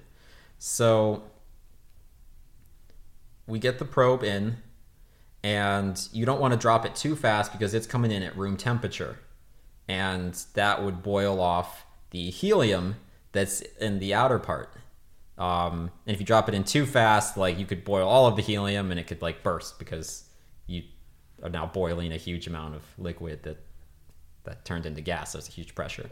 So that could damage the magnet, cost a lot of money and lost helium, damage the probe, which is, like, the most important thing that our group has, because NMR is the only way that you can really measure the distribution of the magnetic field in this magnet. So I'm lowering this in very slowly, and it's going down into a vacuum. So you have an atmosphere of pressure difference that's pushing it down. Plus you have gravity that's pulling it down. So it really wants to just like go pull itself all the way down and then launch itself out when the helium boils. So I'm fighting it. It's pretty heavy too.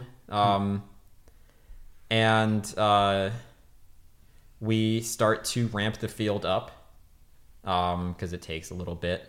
And so once you go above like maybe like 15, 20 Tesla, you have to have the water running. Otherwise, there'll be too much heat and the resistive part will get too warm, mess up the superconducting part, and everything will just rip itself apart. because that's what it had done earlier in the summer. So my group was sent in to map the fixed updated version, because once they took it apart and put it together again, they no longer know the exact field distribution. And they don't want to waste time of scientists by like trying to find where the field center is. Like they want to know exactly down to the millimeter, how much do we lower the probe, so that all the time spent running the magnet is time spent gathering data. So we start ramping. We're heading up to 45 Tesla. We're going the full field. So I'm standing over the magnet with the probe. The water comes on, and so it's like a deafening roar. Like you can feel it. It's like there's like a contained waterfall around you. And I'm like, okay, it's fine. You know, it's all fine. Like safety's number one concern. I just got to focus on not dropping the probe. And I hear one of the loudest booms I've ever heard, and all the lights go out. And I swear, in that instantaneous slice of time, I thought I was gonna die. I like, if you could hook my brain up to a TV or monitor, I could show you what I saw when I thought that was the last thing I was ever going to see. And the light, turns out that it was just the magnet next door. It lost its superconductivity and drew too much power and blew and tripped the circuit, whatever. And so the power just went out for a second, came back on. My advisor was like, oh, haha, I think that was next door. And I'm just like standing up there like traumatized, because I thought I was about to be a mist. I thought that the last thing I was ever going to see was this stupid little corrugated steel corner, and then over to the left was the control desk and with the monitors, and like I just like pretended to laugh it off, and I went home that evening and just cried, because my life was so beyond me now. I was so out of control of my own life that I was letting this school put me in this situation that I had no intention of ever being in initially. That like, yeah, I wasn't in danger, so to speak, but I still had a perceived near-death experience, and that's just like par for the course for that. That is not what I signed up for in the slightest. Yeah. I was like, I couldn't believe that I'd reached that point where I was such a number to them. They were like, we'll just, put you on this bomb even though you have no training for it. And that's when I realized that like I was done with this school. I was done with being something that could be moved around. I've decided that if I return to school, if or when, it's only going to be at a program that wants me for a specific thing that I want to do. Yeah. That might not exist for a while. I might not have the qualifications. I might have to go into industry. But I know at some point I will try to go back, and those are the conditions that I've set for myself, because it's not worth my life to do something that I don't even want to do. And I'm just fed up with that feeling of being a pawn for disinterested, crusty white men in the higher-ups of the physics departments. Yeah, so that's... Yeah. That's where I'm at. I hate to interrupt, but it sounds like there's still a good bit more here to talk about, and it looks like the battery needs changing. So is it okay if we take a quick break, bio break, and then pick up there? All right, we'll see y'all in a second. Okay. So we're back. You were just sharing with us a harrowing near-death experience or Perceived near death. Yeah. perceived near-death experience. So from there, like, what do you do with that, right? I mean, you described how that kind of gave you perhaps motivation to leave, I guess. Yeah. So this is where, now we're at the present, so to speak. So I've just been, for this past year, I've just been attending counseling every week to try to undo all of the lovely damage that grad school and particular professors and events have done to me. And to try to get my self-confidence back to even like put myself in those positions of perceived judgment. Because it wore me down to the point where I couldn't enjoy really anything, because it felt like, oh, if I'm not using my free time to further my research or work on homework, then I'm wasting my time, my professor's time, and I'm not cut out for this. And that's not true at all. Self-care is incredibly important. Knowing your limits of when to stop working and when to take care of yourself is important, but I could not find that balance here. And I don't think I can, and I don't think I could come back and ever feel comfortable here again, given what's happened to me. Even if like the Supernova group was like, okay, we got it all figured out. Like, we triple pinky promise. Somehow we've got 3 pinkies to promise that it won't happen.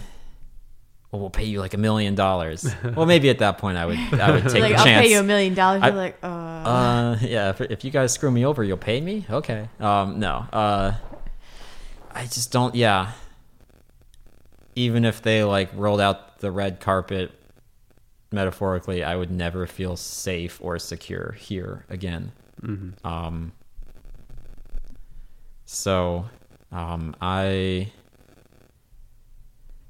am incredibly fortunate to have such supportive friends and family, because without them, I'd be completely screwed.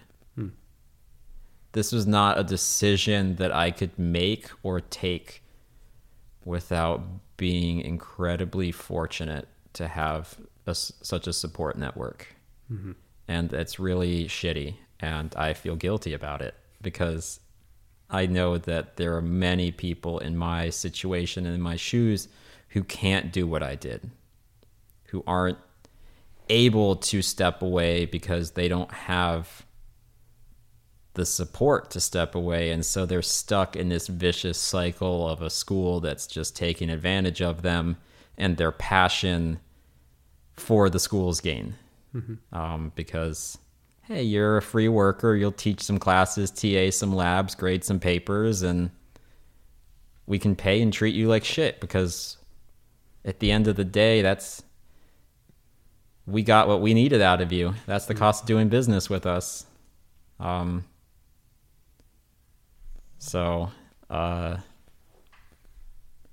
Yeah. I mean, would you say that you had good self-confidence before starting grad school in general? Yeah, I had pretty good self-confidence. Honestly, my self-confidence was kind of low after leaving undergrad, but it was pretty high after leaving my master's program. Even though my master's program is no longer affiliated as a bridge site and existed kind of solely to farm grad students into a program that no one would look at otherwise, it still got me a degree. I still learned a lot. Several of the professors did actually care about us. Several did not. But I still got more out of it. Like, I still left that program in debt, but with a surplus of confidence. Like, I wrote a 90-page master's thesis in the middle of a pandemic, and then defended it without, like, all my meetings with my advisors were remote because we were on lockdown. And I still got one out. I still got interesting results. And I was excited because I'd produced something. I had never been published before. I still don't think I am, even though there's some research that I've been involved in, but as like an undergrad, that like eventually when it gets published by the PhD student working on it, I'll be like a name super far down the list. Like, I helped with data reduction on these clusters, these galaxy clusters. But yeah, I was super excited, and I even cited the professor I tried to work with here first in it. And so like when I met with him, I was like, I've cited your work. Like, you're the man. Like, I'm so excited to work with you. Like, I can't believe I have this opportunity. I left with very high confidence, and within... So it was the first professor that you're talking about that you worked with that you had cited in your thesis. Yes. Okay. Yeah. And so, yeah. Another way that the program let me down is they didn't tell me how much I started in the spring, because I finished defending my master's thesis at the end of August. And so it was like, okay, the next semester, like fall semester, starts in like a week. And I was like, I can't do this move. My girlfriend, who was going to move with me, like still has one semester left. She graduates at the end of December. So like the school was like, oh yeah, you can start in the spring. And that was good. But at the same time, it carried a lot of things that I didn't realize with it. Like, as soon as I got here, they were like, you got to find a research group because it's almost summer. So like, I don't know the typical like time frame of when you first start talking to groups, but I feel like you're there longer than a month. Yeah. So it was very rushed. Bridge program people were like, you gotta find a group. I don't think I had to, but they told me that's what I had to do. So had the fun, confidence shattering experience immediately. And what really sucks is that like one of the first classes that I took here, because when I started it was all remote, I took a cosmology course and I loved it. I had to do a lot of math. I had to learn a lot, but I was like, I had to learn a lot of new math that I'd never done before. Like, I'd never done GR stuff or like really anything with tensors before. But then it was like, all right, we're working with like the Friedman equation and like all of this GR cosmology stuff. And I had a hard time at first, but I ended up getting an A in the course. And I was like, all right, I really do think I can do this stuff. And at the same time, like just getting destroyed in my research group. And it kind of goes back to that, like, there's always that like carrot on a stick of like astronomy and the stuff that I'm interested in, while I'm just getting whipped by the driver and everything else. And so like part of what kept me here after that initial research experience was like, well, I know that there's like courses and professors and stuff that I am interested in that I can do well at if given the chance, the opportunity, and like some patience.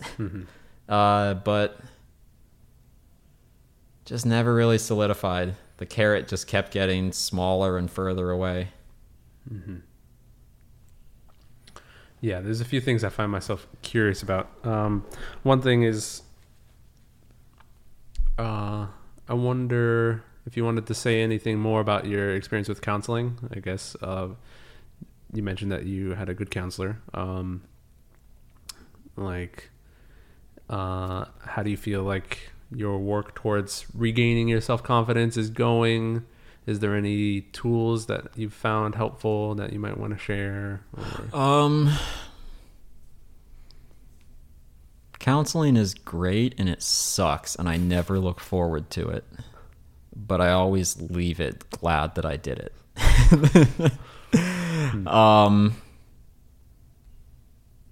It's very easy and quick to get hurt, but healing takes a long time and is a much more drawn out pain. But that's a part of the healing process.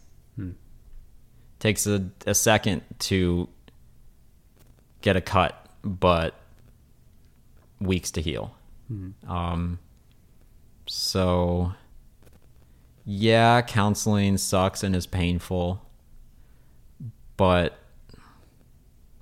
the pain lessens a bit each time. It's learning to live with it and give it context and meaning. If I had not left the school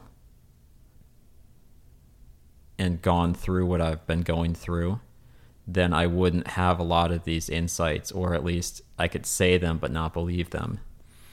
Now I looking on the outside and looking in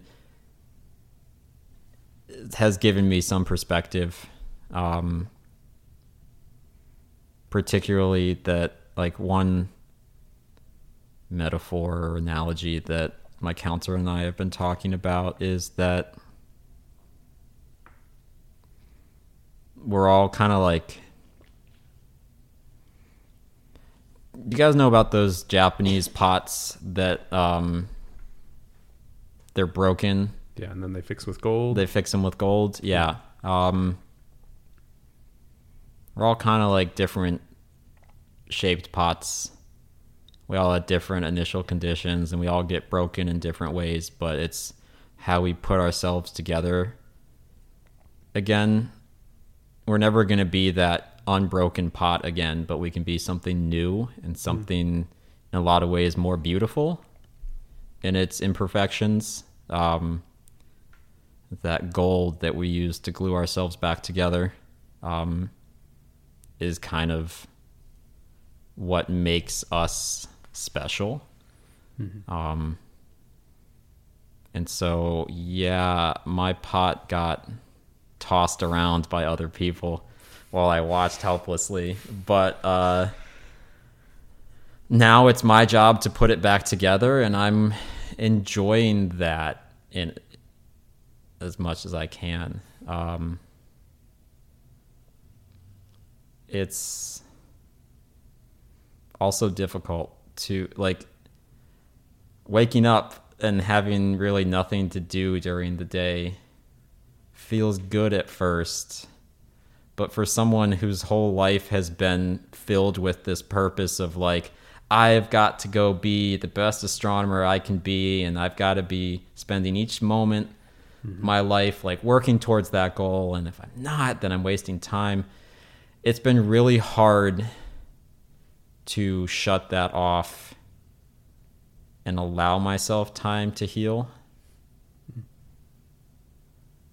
I've been feeling like purposeless because I can't do what I feel like I was put here on Earth to do in this town. I can't do that. Like, there's no avenue for me to do observational astronomy here. But my girlfriend's job is too good and setting us up for too much future success to have her leave right now for me to go to a school that may or may not do this to me again. So I've just been, I don't know, people say like positive affirmations. Like I think the way that we talk to ourselves internally really, we don't think of it as like affecting us because we think that is us, but the words we use in our head directly influence our moods. And so it sounds like that trite bullshit of like, just keep positive thoughts in your head and you'll feel better. And it's like, well, you have to make an effort to keep the positive thoughts in, but there is something to it. There is trying to reframe a failure as a learning experience rather than a failure, or just telling yourself, rather than I failed, you say I tried. I didn't fail at this latest school. I tried. They failed me. Yeah. Yeah, that's for sure. Yeah, I agree with that. They failed me, and it's their loss. And I may not always feel that, but sometimes I do, and I think that's a victory. Yeah, I definitely think it's their loss. Yeah. Yeah, I found myself going down a very similar journey recently of like, before I took the break of, I guess it was right around COVID, right? I think I took the break like during when things were remote, or maybe just after, I forget. Not to compare it to your experience at all. But I had a similar wake up moment of like, they were making us take the qualification exam in person. And I was like, when it was so unknown, like what happens after COVID. Yeah. And no one knew. There was no vaccines, really. Yeah. And I'm just like, I don't want to go in this room with like all these people for like 4 to 8 hours straight and like expose myself to this. Like, I'm not willing to die for this test. Yeah. Yeah. And so I'm like, this is fucking stupid. Like, why am I here? What am I doing? And then I was just like, okay, what if I leave? And then I realized, like, I don't know who I am once I leave, Yeah. That's been something that I've been struggling with too, because you tie your identity to what you do and what you want to do. Right. Yeah, exactly. So it's like for me, I identified as my work, right? Like I got caught up in this story of like, I'm a hard worker. I'm someone who's resilient, who will push through anything, and I'm going to achieve what I set out to achieve, because that's what I'm capable of. But then when I was like, what if I leave? Then all that's gone, and I'm like, who am I? Yeah. And so I had to cultivate like a whole new persona, a whole new narrative of like who I am and who I want to be and stuff like that. And that took a very long time. And there's still echoes of like this narrative of like, I am my work kind of thing. Mm-hmm. That's still there. And there's benefit to it, right? It's adaptive, right? It's what makes me a hard worker and what, allows me to achieve a lot of things. But it also it would also put me in compromising situations where I might, allow myself to be abused or to be, taken advantage of or whatever. Mm-hmm. Anyways, so it's a loaded question. But I guess I'm wondering if you still feel like you are, like, because I heard some aspects of it, like, without the observational astronomy, do you feel like you don't have a purpose? So this is where this is kind of interesting, because I have had to redefine what my purpose would be without observational astronomy. And so that's kind of been bird photography for me. These are time domain events where if I don't see it and take a picture of it, then it wasn't recorded. So it has given me an avenue to share my observations of the world and the way I appreciate its beauty. It's given me an avenue to continue doing that. It's not space, but it still is in that similar vein of it will spark an interest in people. I'm sharing the natural world, and it still allows me to sort of be an observer. And I think if you had to boil it all down, what I want to do is share what I see. And so this is one way for me to do that. Whereas like,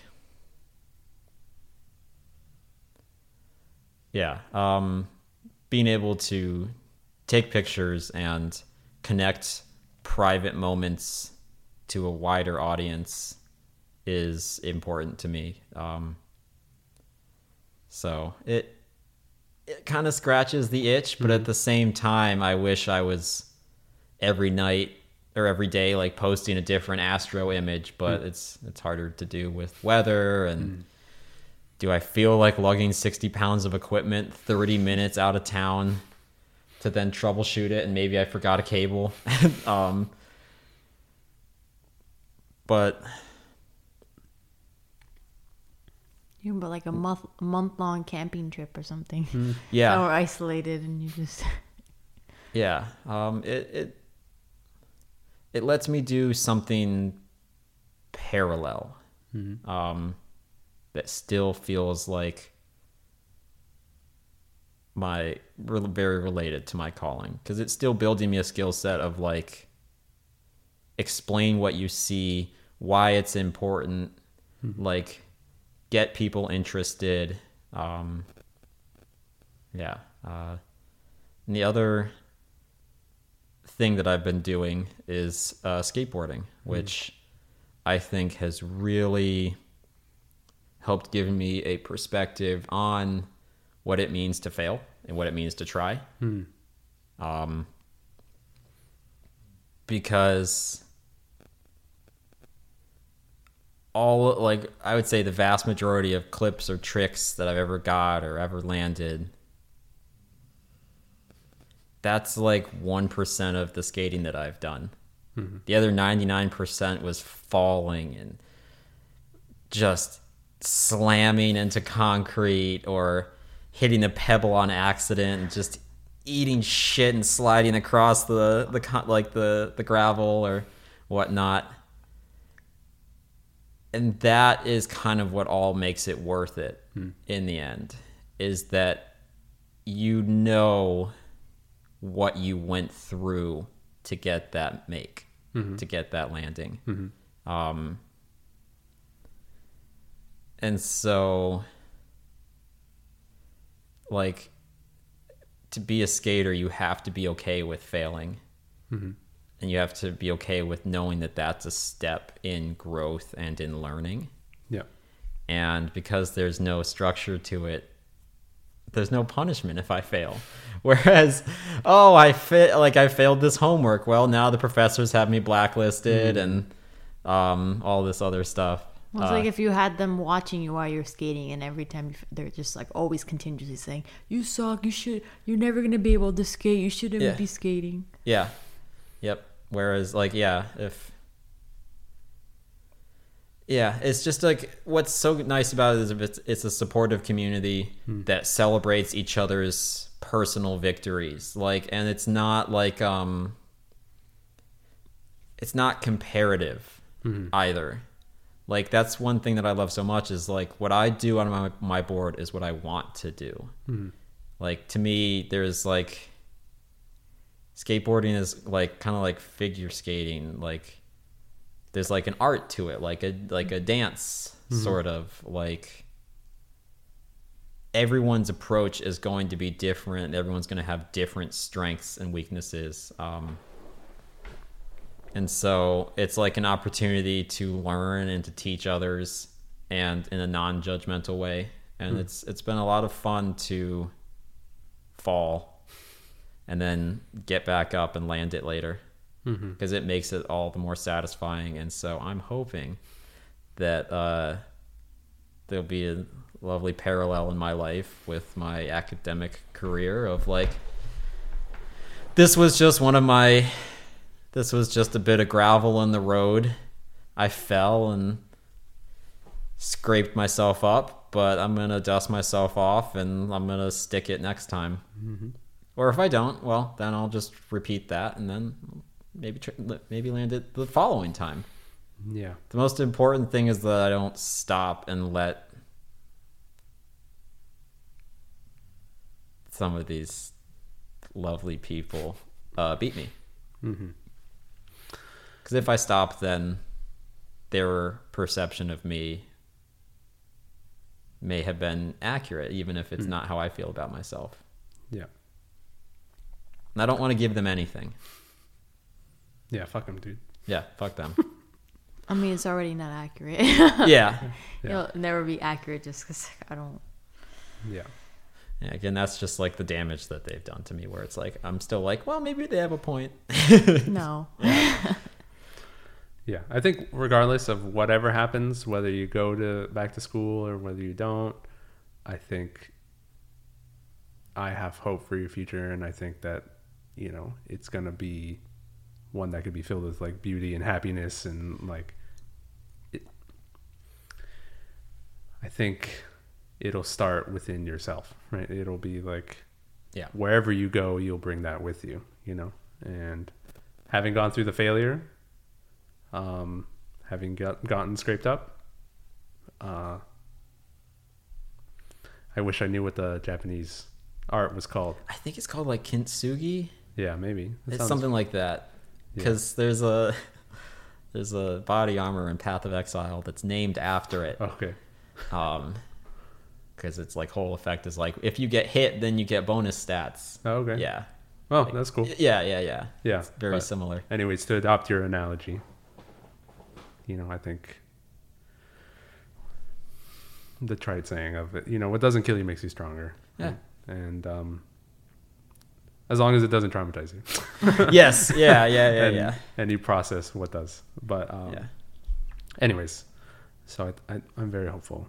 Thank you. Yeah. Especially now that you've stepped out of the environment, you know, you've given yourself the opportunity and space to, you know, try to feel better.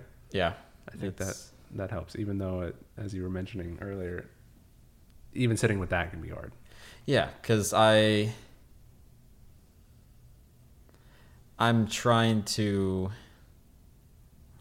frame my position as one of gratitude, and that the fact that I'm able to step away like this is a blessing. And it's being afforded to me by people who love me and care about me, and they're okay with helping me, and that it's okay to accept this help, and that I deserve it. Obviously I'm not just gonna like, all right, I'm not doing shit, I'm comfy, like I'm existing, but I'm not like thriving. I don't think you can really thrive while you're trying to heal from something so big. But yeah, I'm just trying to keep the perspective of this is a blessing to be grateful for and not something to feel guilty about.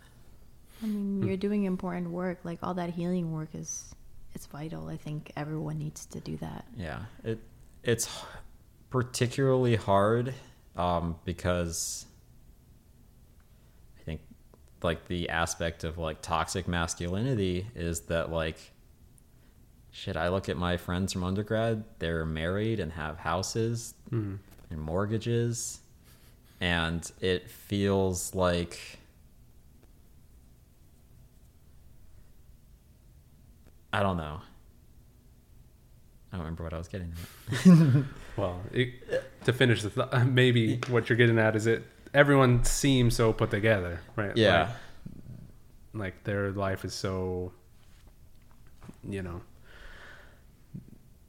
like maybe to the toxic masculinity part is about like being a provider or something like that. Yes, that's what it was. Yeah, it's difficult taking this time off and not being able to provide financially because that's what's expected of me, so to speak. Like, it doesn't feel like society makes a space for us to step aside and heal, regardless of gender. But particularly for men, I do feel like there's a stigma of taking that time to step aside, because it's like, no, I just don't feel those emotions. Pick yourself up by your bootstraps and just tough it out. And if you can't tough it out, then there's something wrong with you. And it's like, no, there's not something wrong with me. There's something wrong with the system I'm in currently. I feel like, yeah. I mean, as a woman in physics, I also feel more of that in physics. And I wonder if it's because it's like a predominantly male-dominated field where I feel like there is no space for me to, you know, be emotional, express my emotions, and like kind of even want to put... I don't have the time and space to put the work into that when I want to sometimes. Yeah.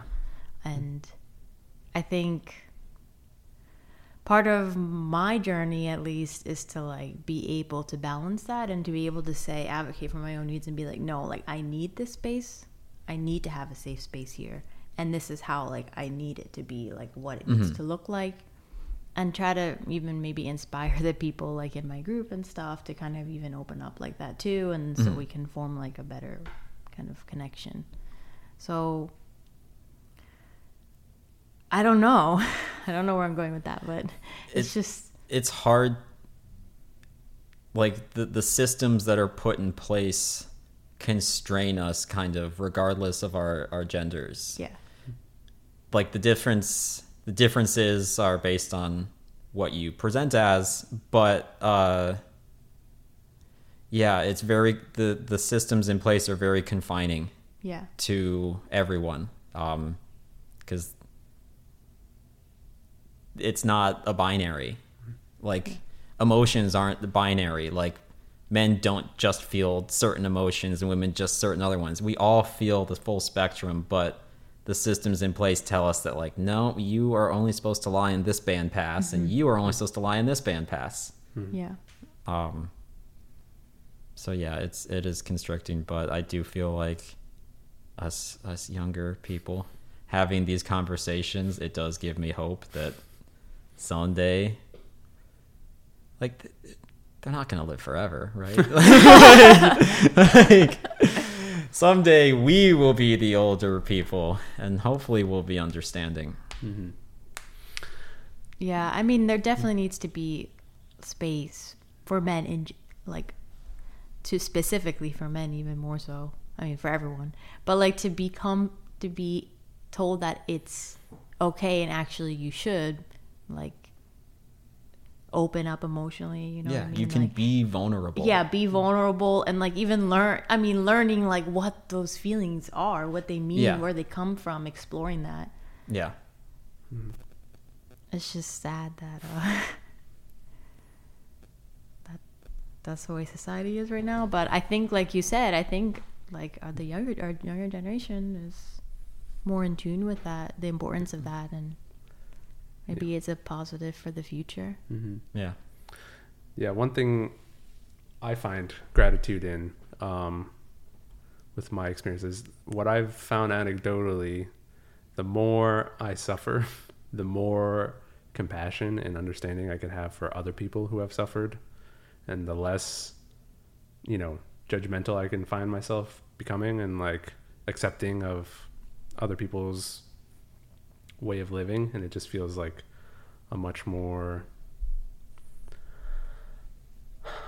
I feel like after I come on the other side of some traumatic event, I feel like my world gets a little bit bigger, you know.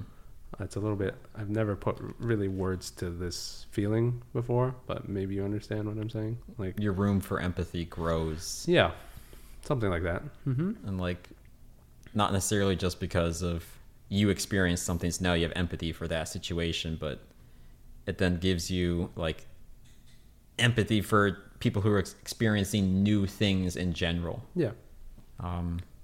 Yeah, it's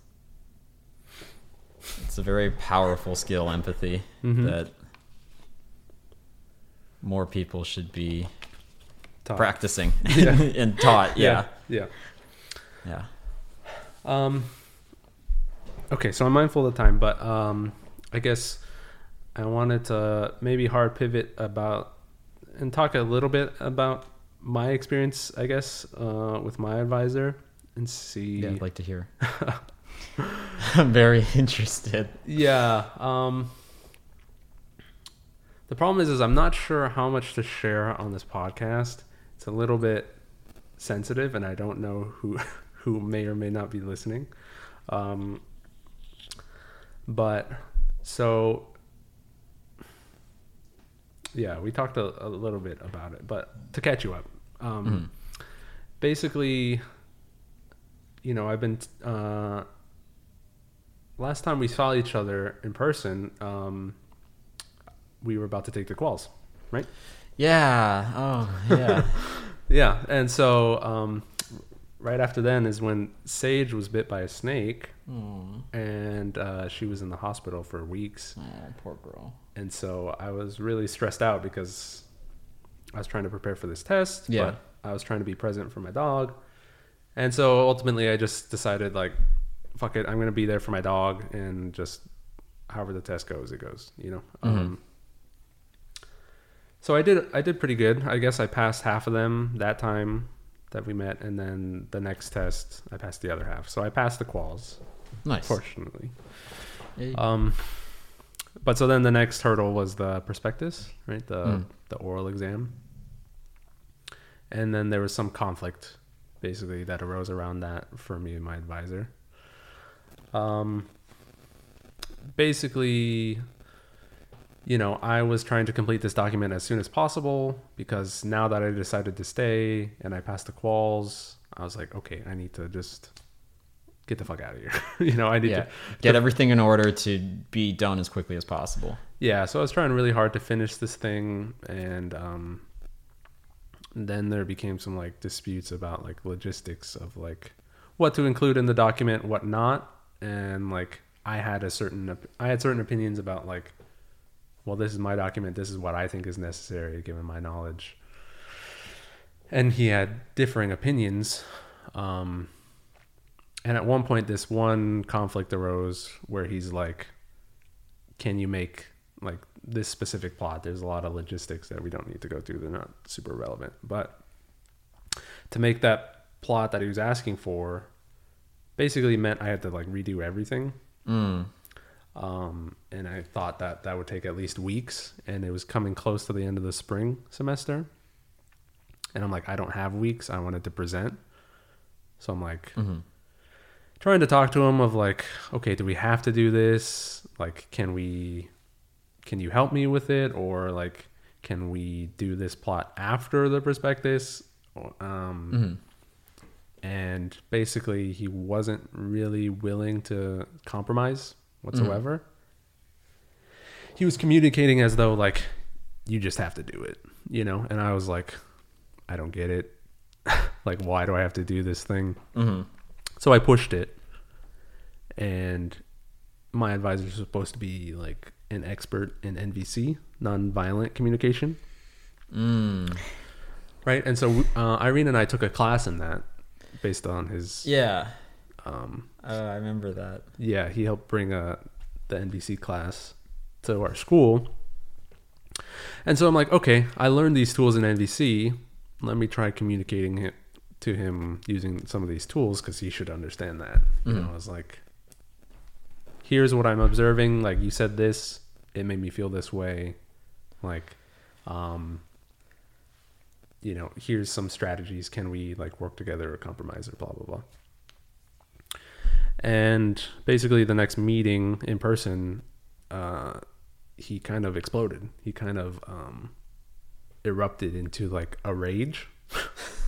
And I'd never seen him act like that before in the years that I'd been working with him. There was something like perhaps a little bit off about our interactions. Like, I'm not sure how to characterize it, but he never gave me any explicit signs that like I was unsafe. So I decided to give him the benefit of the doubt. And, you know, he had requested in the past that I be like vulnerable and open and honest with him. So anyways, he blew up at me, and he was obsessed with like, he's saying like, are you blaming me for this? And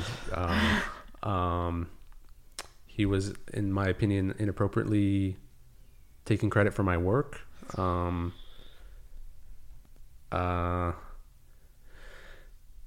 Yeah. Oh, so basically, at some point in the conversation, I had inferred why he wanted me to make this plot. I was like, oh, I think I'm getting it. Like, you think I don't know anything. Like, you think I don't understand what my project is and what I've been doing this far, and you want me to redo this plot because you want me to prove to you that I've understand it by forcing me to have to redo everything. And he's like, yeah, you know, that's basically how I feel is,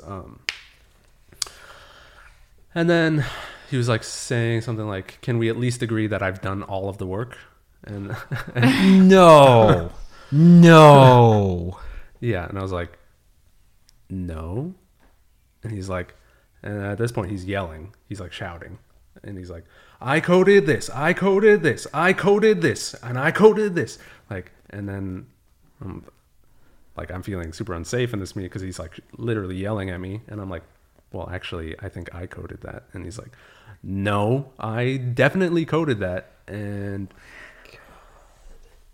anyways, so basically, yeah, I felt very unsafe in that meeting. He more or less said I was incompetent, I didn't understand anything, took credit for my work. Mask off. Yeah. Exactly. And so then after that meeting, I'm like, what the fuck just happened? And I'm like, suddenly I saw how he viewed me. He thought I was like some piece of shit student who didn't know anything. And he was just doing like charity work. Yeah, you're the charity case. Yeah, by uplifting this diversity student. That's what it feels like in the bridge program. That's what you like. Yes. Yeah. That is 100% my experience. Was that like, how dare we ask for anything when they deigned to let us in the first place? Yeah. We're like, they're doing such a service for us. Like, we can't advocate for anything for ourselves. Like, you are gonna ask for that? A drowning person is asking for a life vest? Yeah, I mean, learn to swim. For me, I was just asking for clarity. I was like, why do I have to do this shit? But so, you know, I'm hooked up with a counselor. I go to therapy once a week, once every other week. It vacillates, but she suggested something to me, which I guess I will say on the podcast, is that she suggested that, like, oh, he sounds like a narcissist. And so I went down this rabbit hole of learning about the disorder and like how it manifests in terms of behavior and stuff like that. And I learned a lot, and I was just like, holy shit, this explains everything. You know, this explains so much. And from what I learned, it wasn't a very hopeful picture. It was like, it's probably not going to get better. It would probably get worse, if anything. And, you know, exploring going to HR or whatever, or going to a different group, like, those seem like unviable options to me. Yeah, it's not really a lateral move. It kind of like sets you further back. Yeah. So, anyways, that's the short of the situation that I was in. And I was like, okay, so now I was reevaluating again, should I leave? You know, because now it's like, yeah, it's no longer whether I felt competent or capable. It was like, I don't feel safe here. I don't know what's going to happen working with this guy. Like, Yeah. if he blows up at me again, like, I'm not going to tolerate that behavior. Like, that's just fucked up. Yeah. And then, like, he could potentially sabotage me in the future or something. Like, Yeah. how am I supposed to know what he's going to say on Oh, Rex? yeah. Yeah, that's been one of my fears. It's like, okay, I want to go back to school. Where do I get those letters? Yeah. Where do I get those letters from people recent enough to, like, actually say things meaningful about me? Because undergrad people, it's been like almost a decade. Yeah. So they can't speak to me as a current student or anything. And God, I'm sorry. Yeah, no, I mean,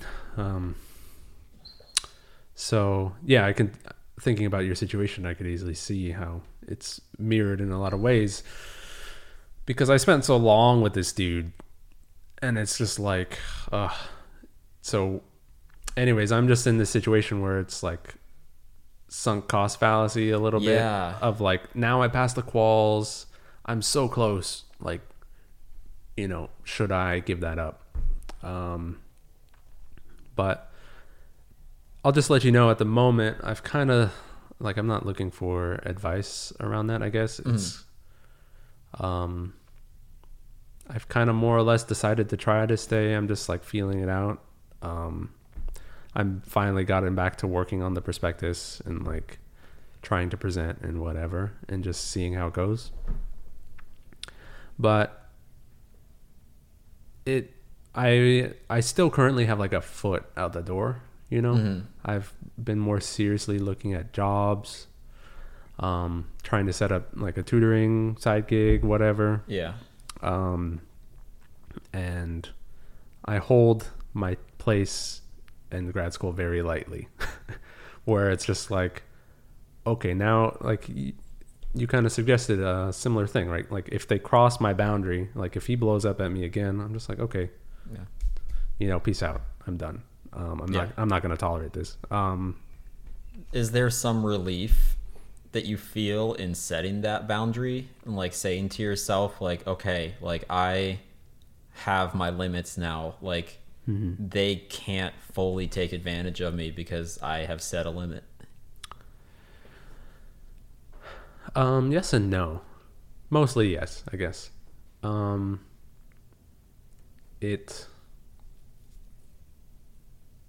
I guess it's more about, like, telling myself that I shouldn't tolerate that. Being able to trust myself that if that happens, that I should just walk away. And being able to, like, actually believe that and commit to that, does bring some relief, I guess. But then there's, the sneaking thing of, like, can I really let it go? If it does happen, it's hard. Yeah. Yeah. So anyways, that's a little bit of the context, I guess. And so given that's why I thought of your experience with your first advisor. And it sounds like kind of analogous in some ways in terms of, like, the toxic behavior and how he communicated to you. Yeah. They're both narcissists, but one of them wrapped themselves, like, they got the steel ball of narcissism at the center, but one of them wrapped themselves in rubber. Yeah. So that, like, you don't necessarily know that there's a steel ball in there of, like, me. I'm not going to budge from here. Yeah. Oh, yeah. So, Communal. yeah. My therapist suggested he might be a communal narcissist, which, there's, like, different subtypes, but someone who, enmeshes themselves in terms of, like, community work and, like, and like, oh yeah, I remember specifically our talks about, like, this is what program money is going towards, like, yeah, those the workshops and whatnot, where it was like, who are you showing off to? Like, I don't know. It felt a lot of things that were discussed by him in our meetings felt self-serving. And I think we talked a lot about how it felt like we were, like, the pet project Yeah. Yeah.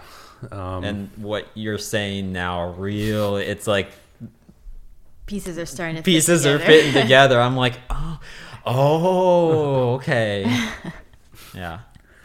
Yeah. I mean, there's even more that's like super egregious in terms of like the status of the bridge program now, here at our site, is more or less destroyed, kind of because of him.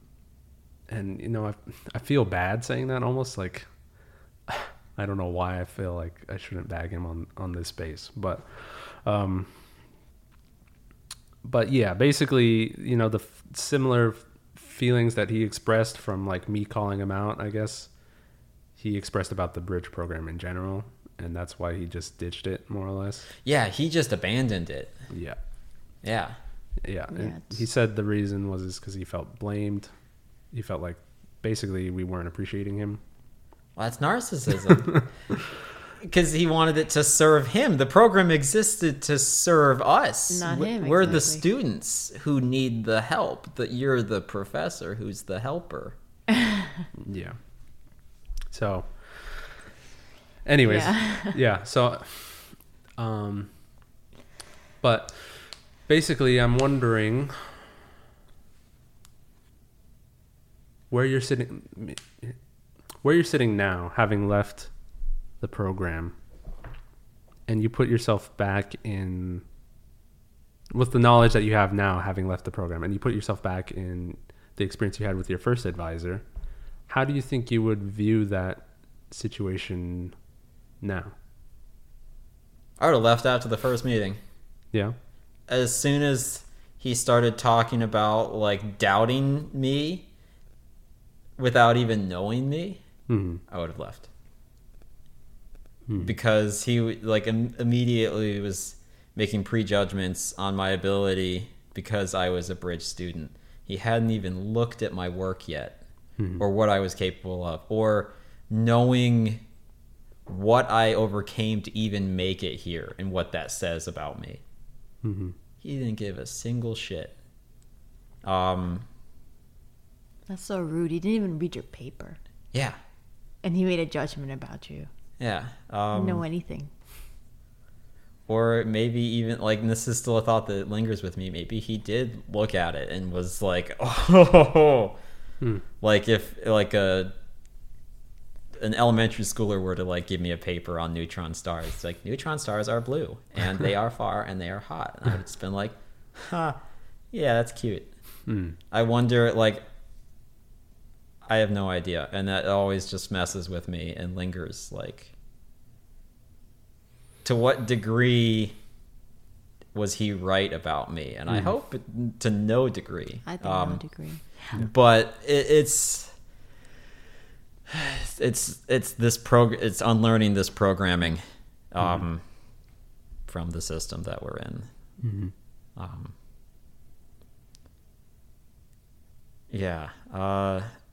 I would not put up with it now. But also part of it is that I know now more what I want to do. And when I came in here, I was a little bit more flexible. Because I was like, oh, it can all lead to astronomy in the end. But it's like, I don't know. The path, the further you take something in grad school, the more that narrows your path. And it's like, okay, maybe I really know a lot about neutron star equations of state and like dense nuclear matter, but like that's so hyper specific that the applications to astronomy are very limited. It just felt like I kept getting further from what I wanted by making compromises. Yeah. And then you ended up in condensed matter. I ended up in which is condensed like, matter, okay, yeah. that's not even... Yeah, my compromising branches took me completely away. And so I think part of it is, obviously you still need to make compromises, but I'm not going to compromise on something so important and vital to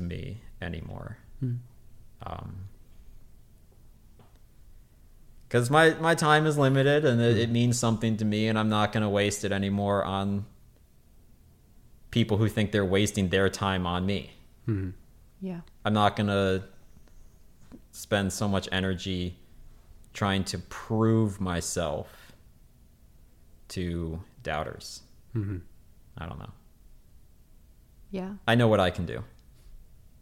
So they can either choose to believe me or they can fuck off. Yeah, exactly. Fuck off. Like, yeah.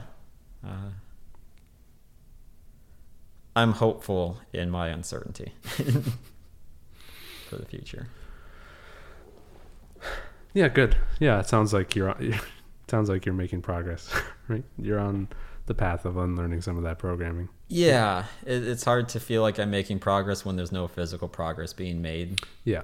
You can't be like, oh, I've taken this class and I've knocked this off, and it's like, oh, I feel slightly better about managing stress. It's hard to make that into a big victory, but it is in a way. Oh, it is. Yeah. It is like, for me, I think it's one of the biggest victories. Yeah. I don't know. I feel like a lot of people don't do that internal work, and we have all these external successes, but in the end, maybe, they're feeling there's a lot of things missing in their life. Like they're not exactly happy because there's like so much internal uncertainty. And I think the period you spend working on yourself, and the more it's like, even if you don't have as much like external validation as like other people may potentially, it's like, I just feel like I don't know, there's like a peace or calm inside of you. Yeah. That it's like a better living of life, When you get to define your own goals and what you define as, when you get to define success for yourself, is really important. Because I realized that success for me is not getting an A in a class. Success for me is living another year and being happy. Yeah. And know that you deserve to define your own success and follow that path. Yeah. Anyone else who like tries to say otherwise, like you said, fuck it. Like, fuck them. Like, it's not okay.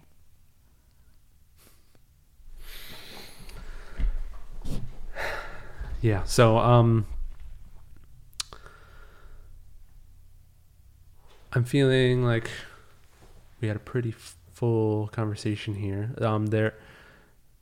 There was a question that's somewhere in the back of my mind that I wanted to ask. That's why I'm taking a second here. Right. It's about now. I know that you're taking space to try to heal and to focus on yourself, and there are certain limitations with the area and stuff. But I guess I just wanted to get your sense of like how you subjectively feel comparatively, I guess, now versus when you were in the program. Like, how does it like, because with me and, my 1 foot out the door, like I have fantasies of like, oh, this is what it would feel like once I'm free. And I'm curious, in your experience, what has it been like stepping away? Being free. You're never totally free. Because there will still be those days where you're like, what the fuck am I doing? I was juggling the world on my shoulders before, like stars, planets, atoms, like high energy particles. Like, I was doing cutting edge shit. And now I'm like waiting in a counselor's office. It was and is hard. I don't know, feeling like I've slowed down so much.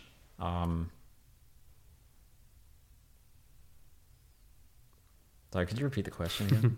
How do you feel comparatively to when you were in the program?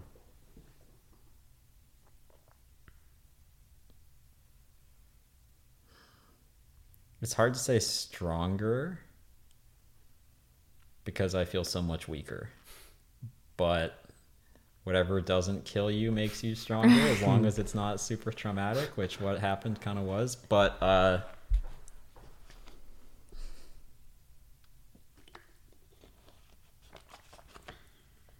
don't know.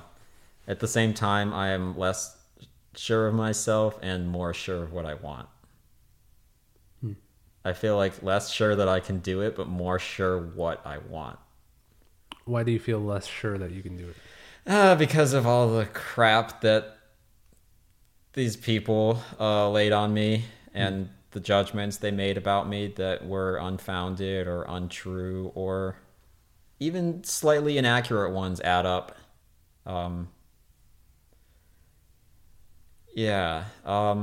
It's I don't know, doubting myself still. Like, it's easy to say that I know I'm doing the right thing, but at the same time, I don't know. It's hard.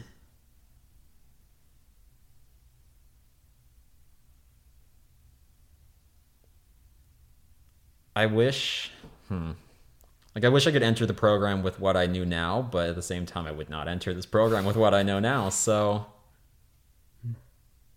I don't know. My perspective before and after the bridge is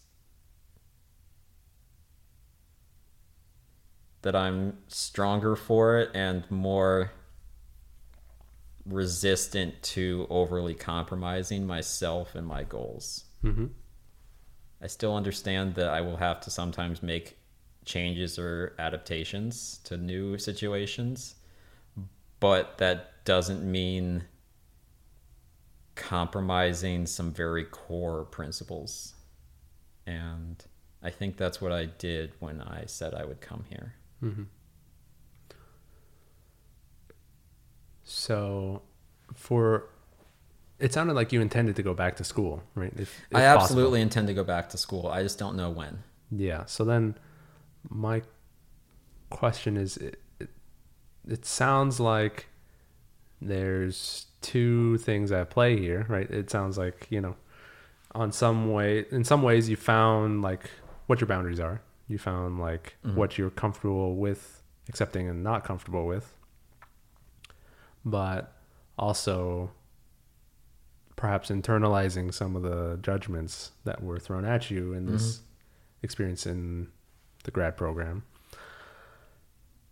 But if you still intend on going back to school, that must mean what? Like something on average that you feel competent and capable? Or where do you find that strength to like say, I'm going back? Because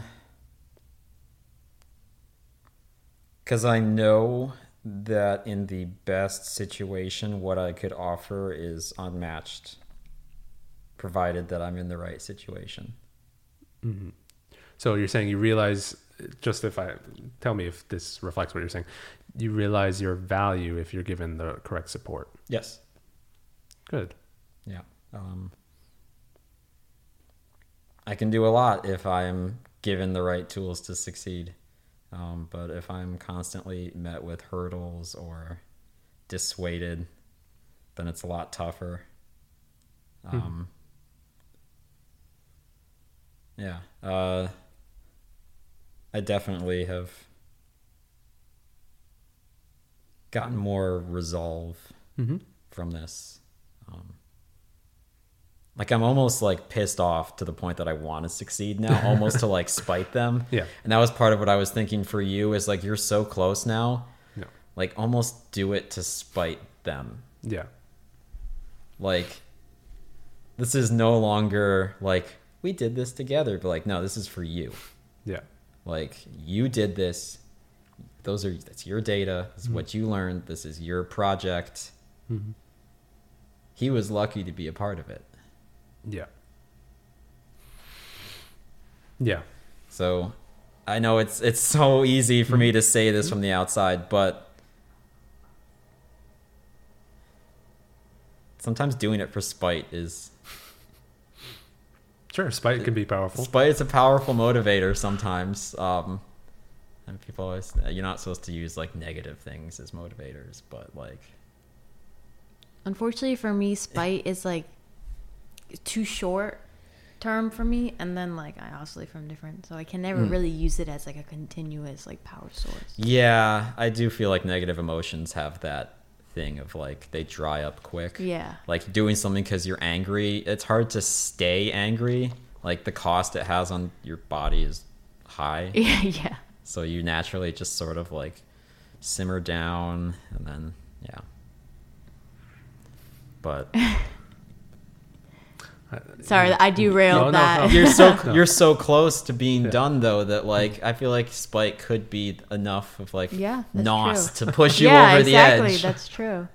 Yeah. Just a little bit more left. Yeah. Well, yeah, in my case, like I've processed, like I struggled a lot with like imposter syndrome coming in to the program in the first few years. And I'm starting to realize that maybe that's just, you know, internalizing some of the things that they said, right? And not really a reflection of how I feel about myself. Yeah. Because lately I've been feeling like super competent and capable, and I'm like, I know I can do this. And the question I've been wrangling with is like, but do I want to? Like, is that something I'm willing to like put myself through? Mm-hmm.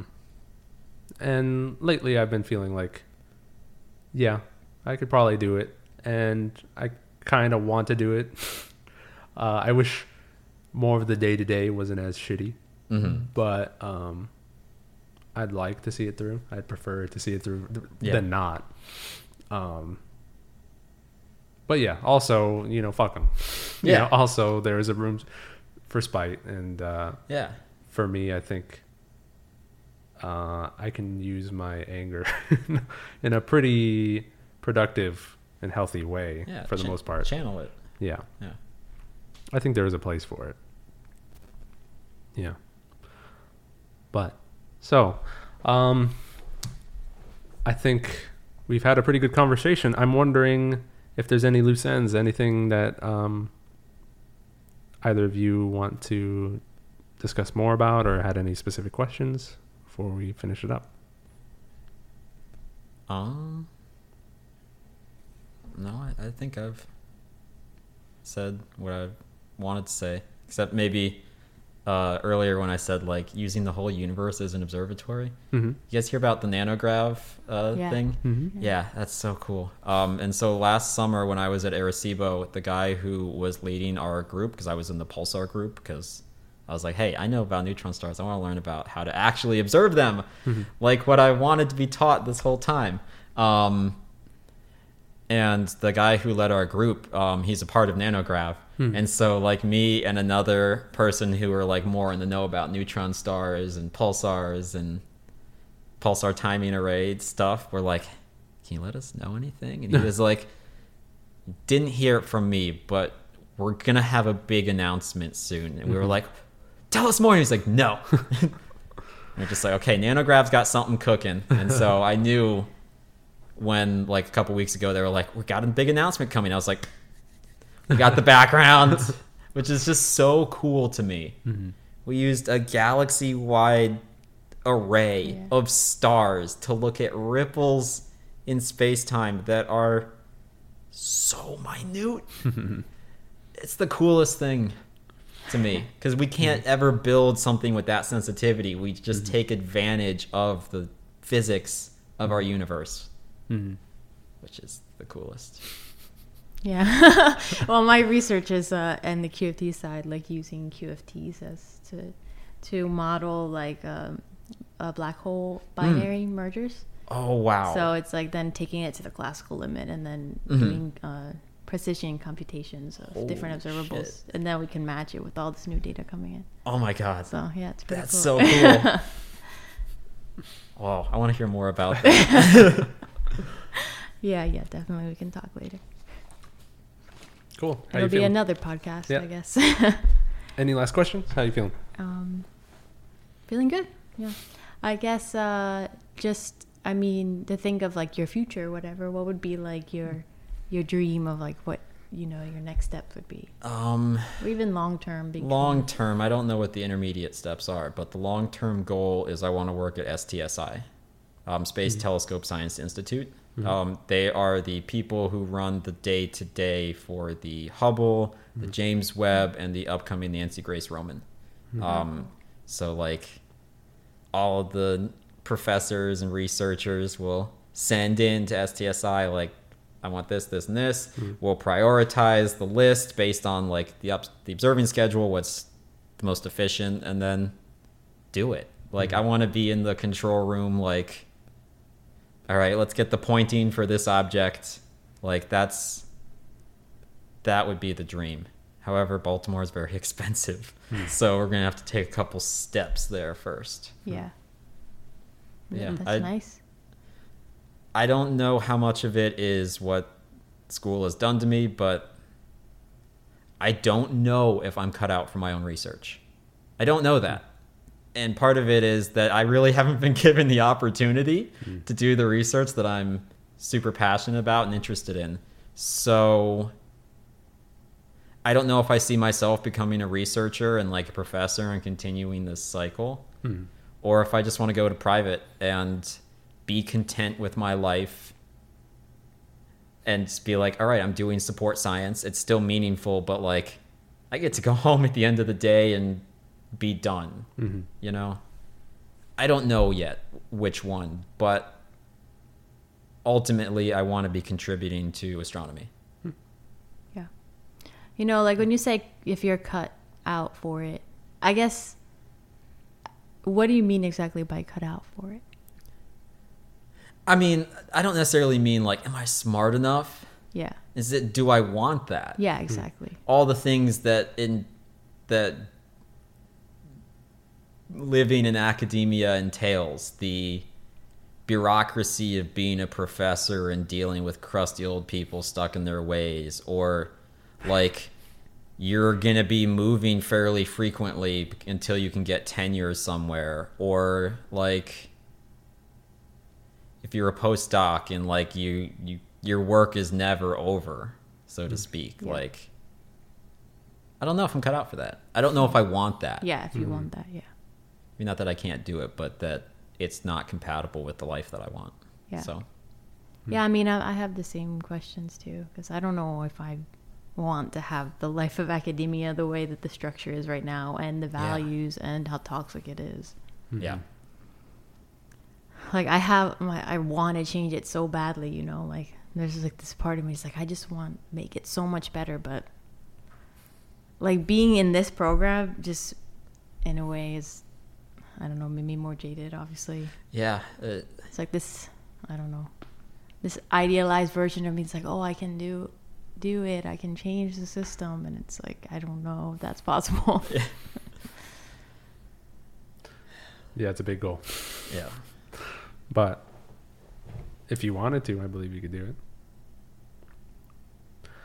And it doesn't have to be, can you change the whole system, but can you help people as well? Like, do you think that you could make it easier for your students to not go through what you've gone through? Yeah. And so that could also be a victory. Maybe you don't change the whole system, but you changed how some people went through it and you helped them. Yeah, definitely. I think you can do it.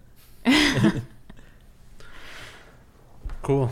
Okay, well, I guess we're gonna round off the podcast here then. If you made it this far, thank you for listening. Thank you again for coming on, Michael. I really Thanks for having me. Yeah, I appreciate your time and sharing your story with us. And so do you want to plug anything? Yeah, is there, that's fair point. Okay. I'll plug my Instagram because I'm posting daily, either birds or skate clips, or currently I have a lot of travel photos that I'm posting. It's Michael J. Jaramillo, with no spaces. But I think my name might be in the description, so if you can't spell it. Yeah, and I could put a link in the show okay. notes and stuff. Yeah, that's... And I've seen some of the photos, and he's very talented, everyone. So thank please you. check it out. Prints are available. Good. Cool. Yeah. If you find it, purchase from him. We'll put a link in Yeah. the description for everything. Yeah. All right. Bye, guys. Bye. Bye.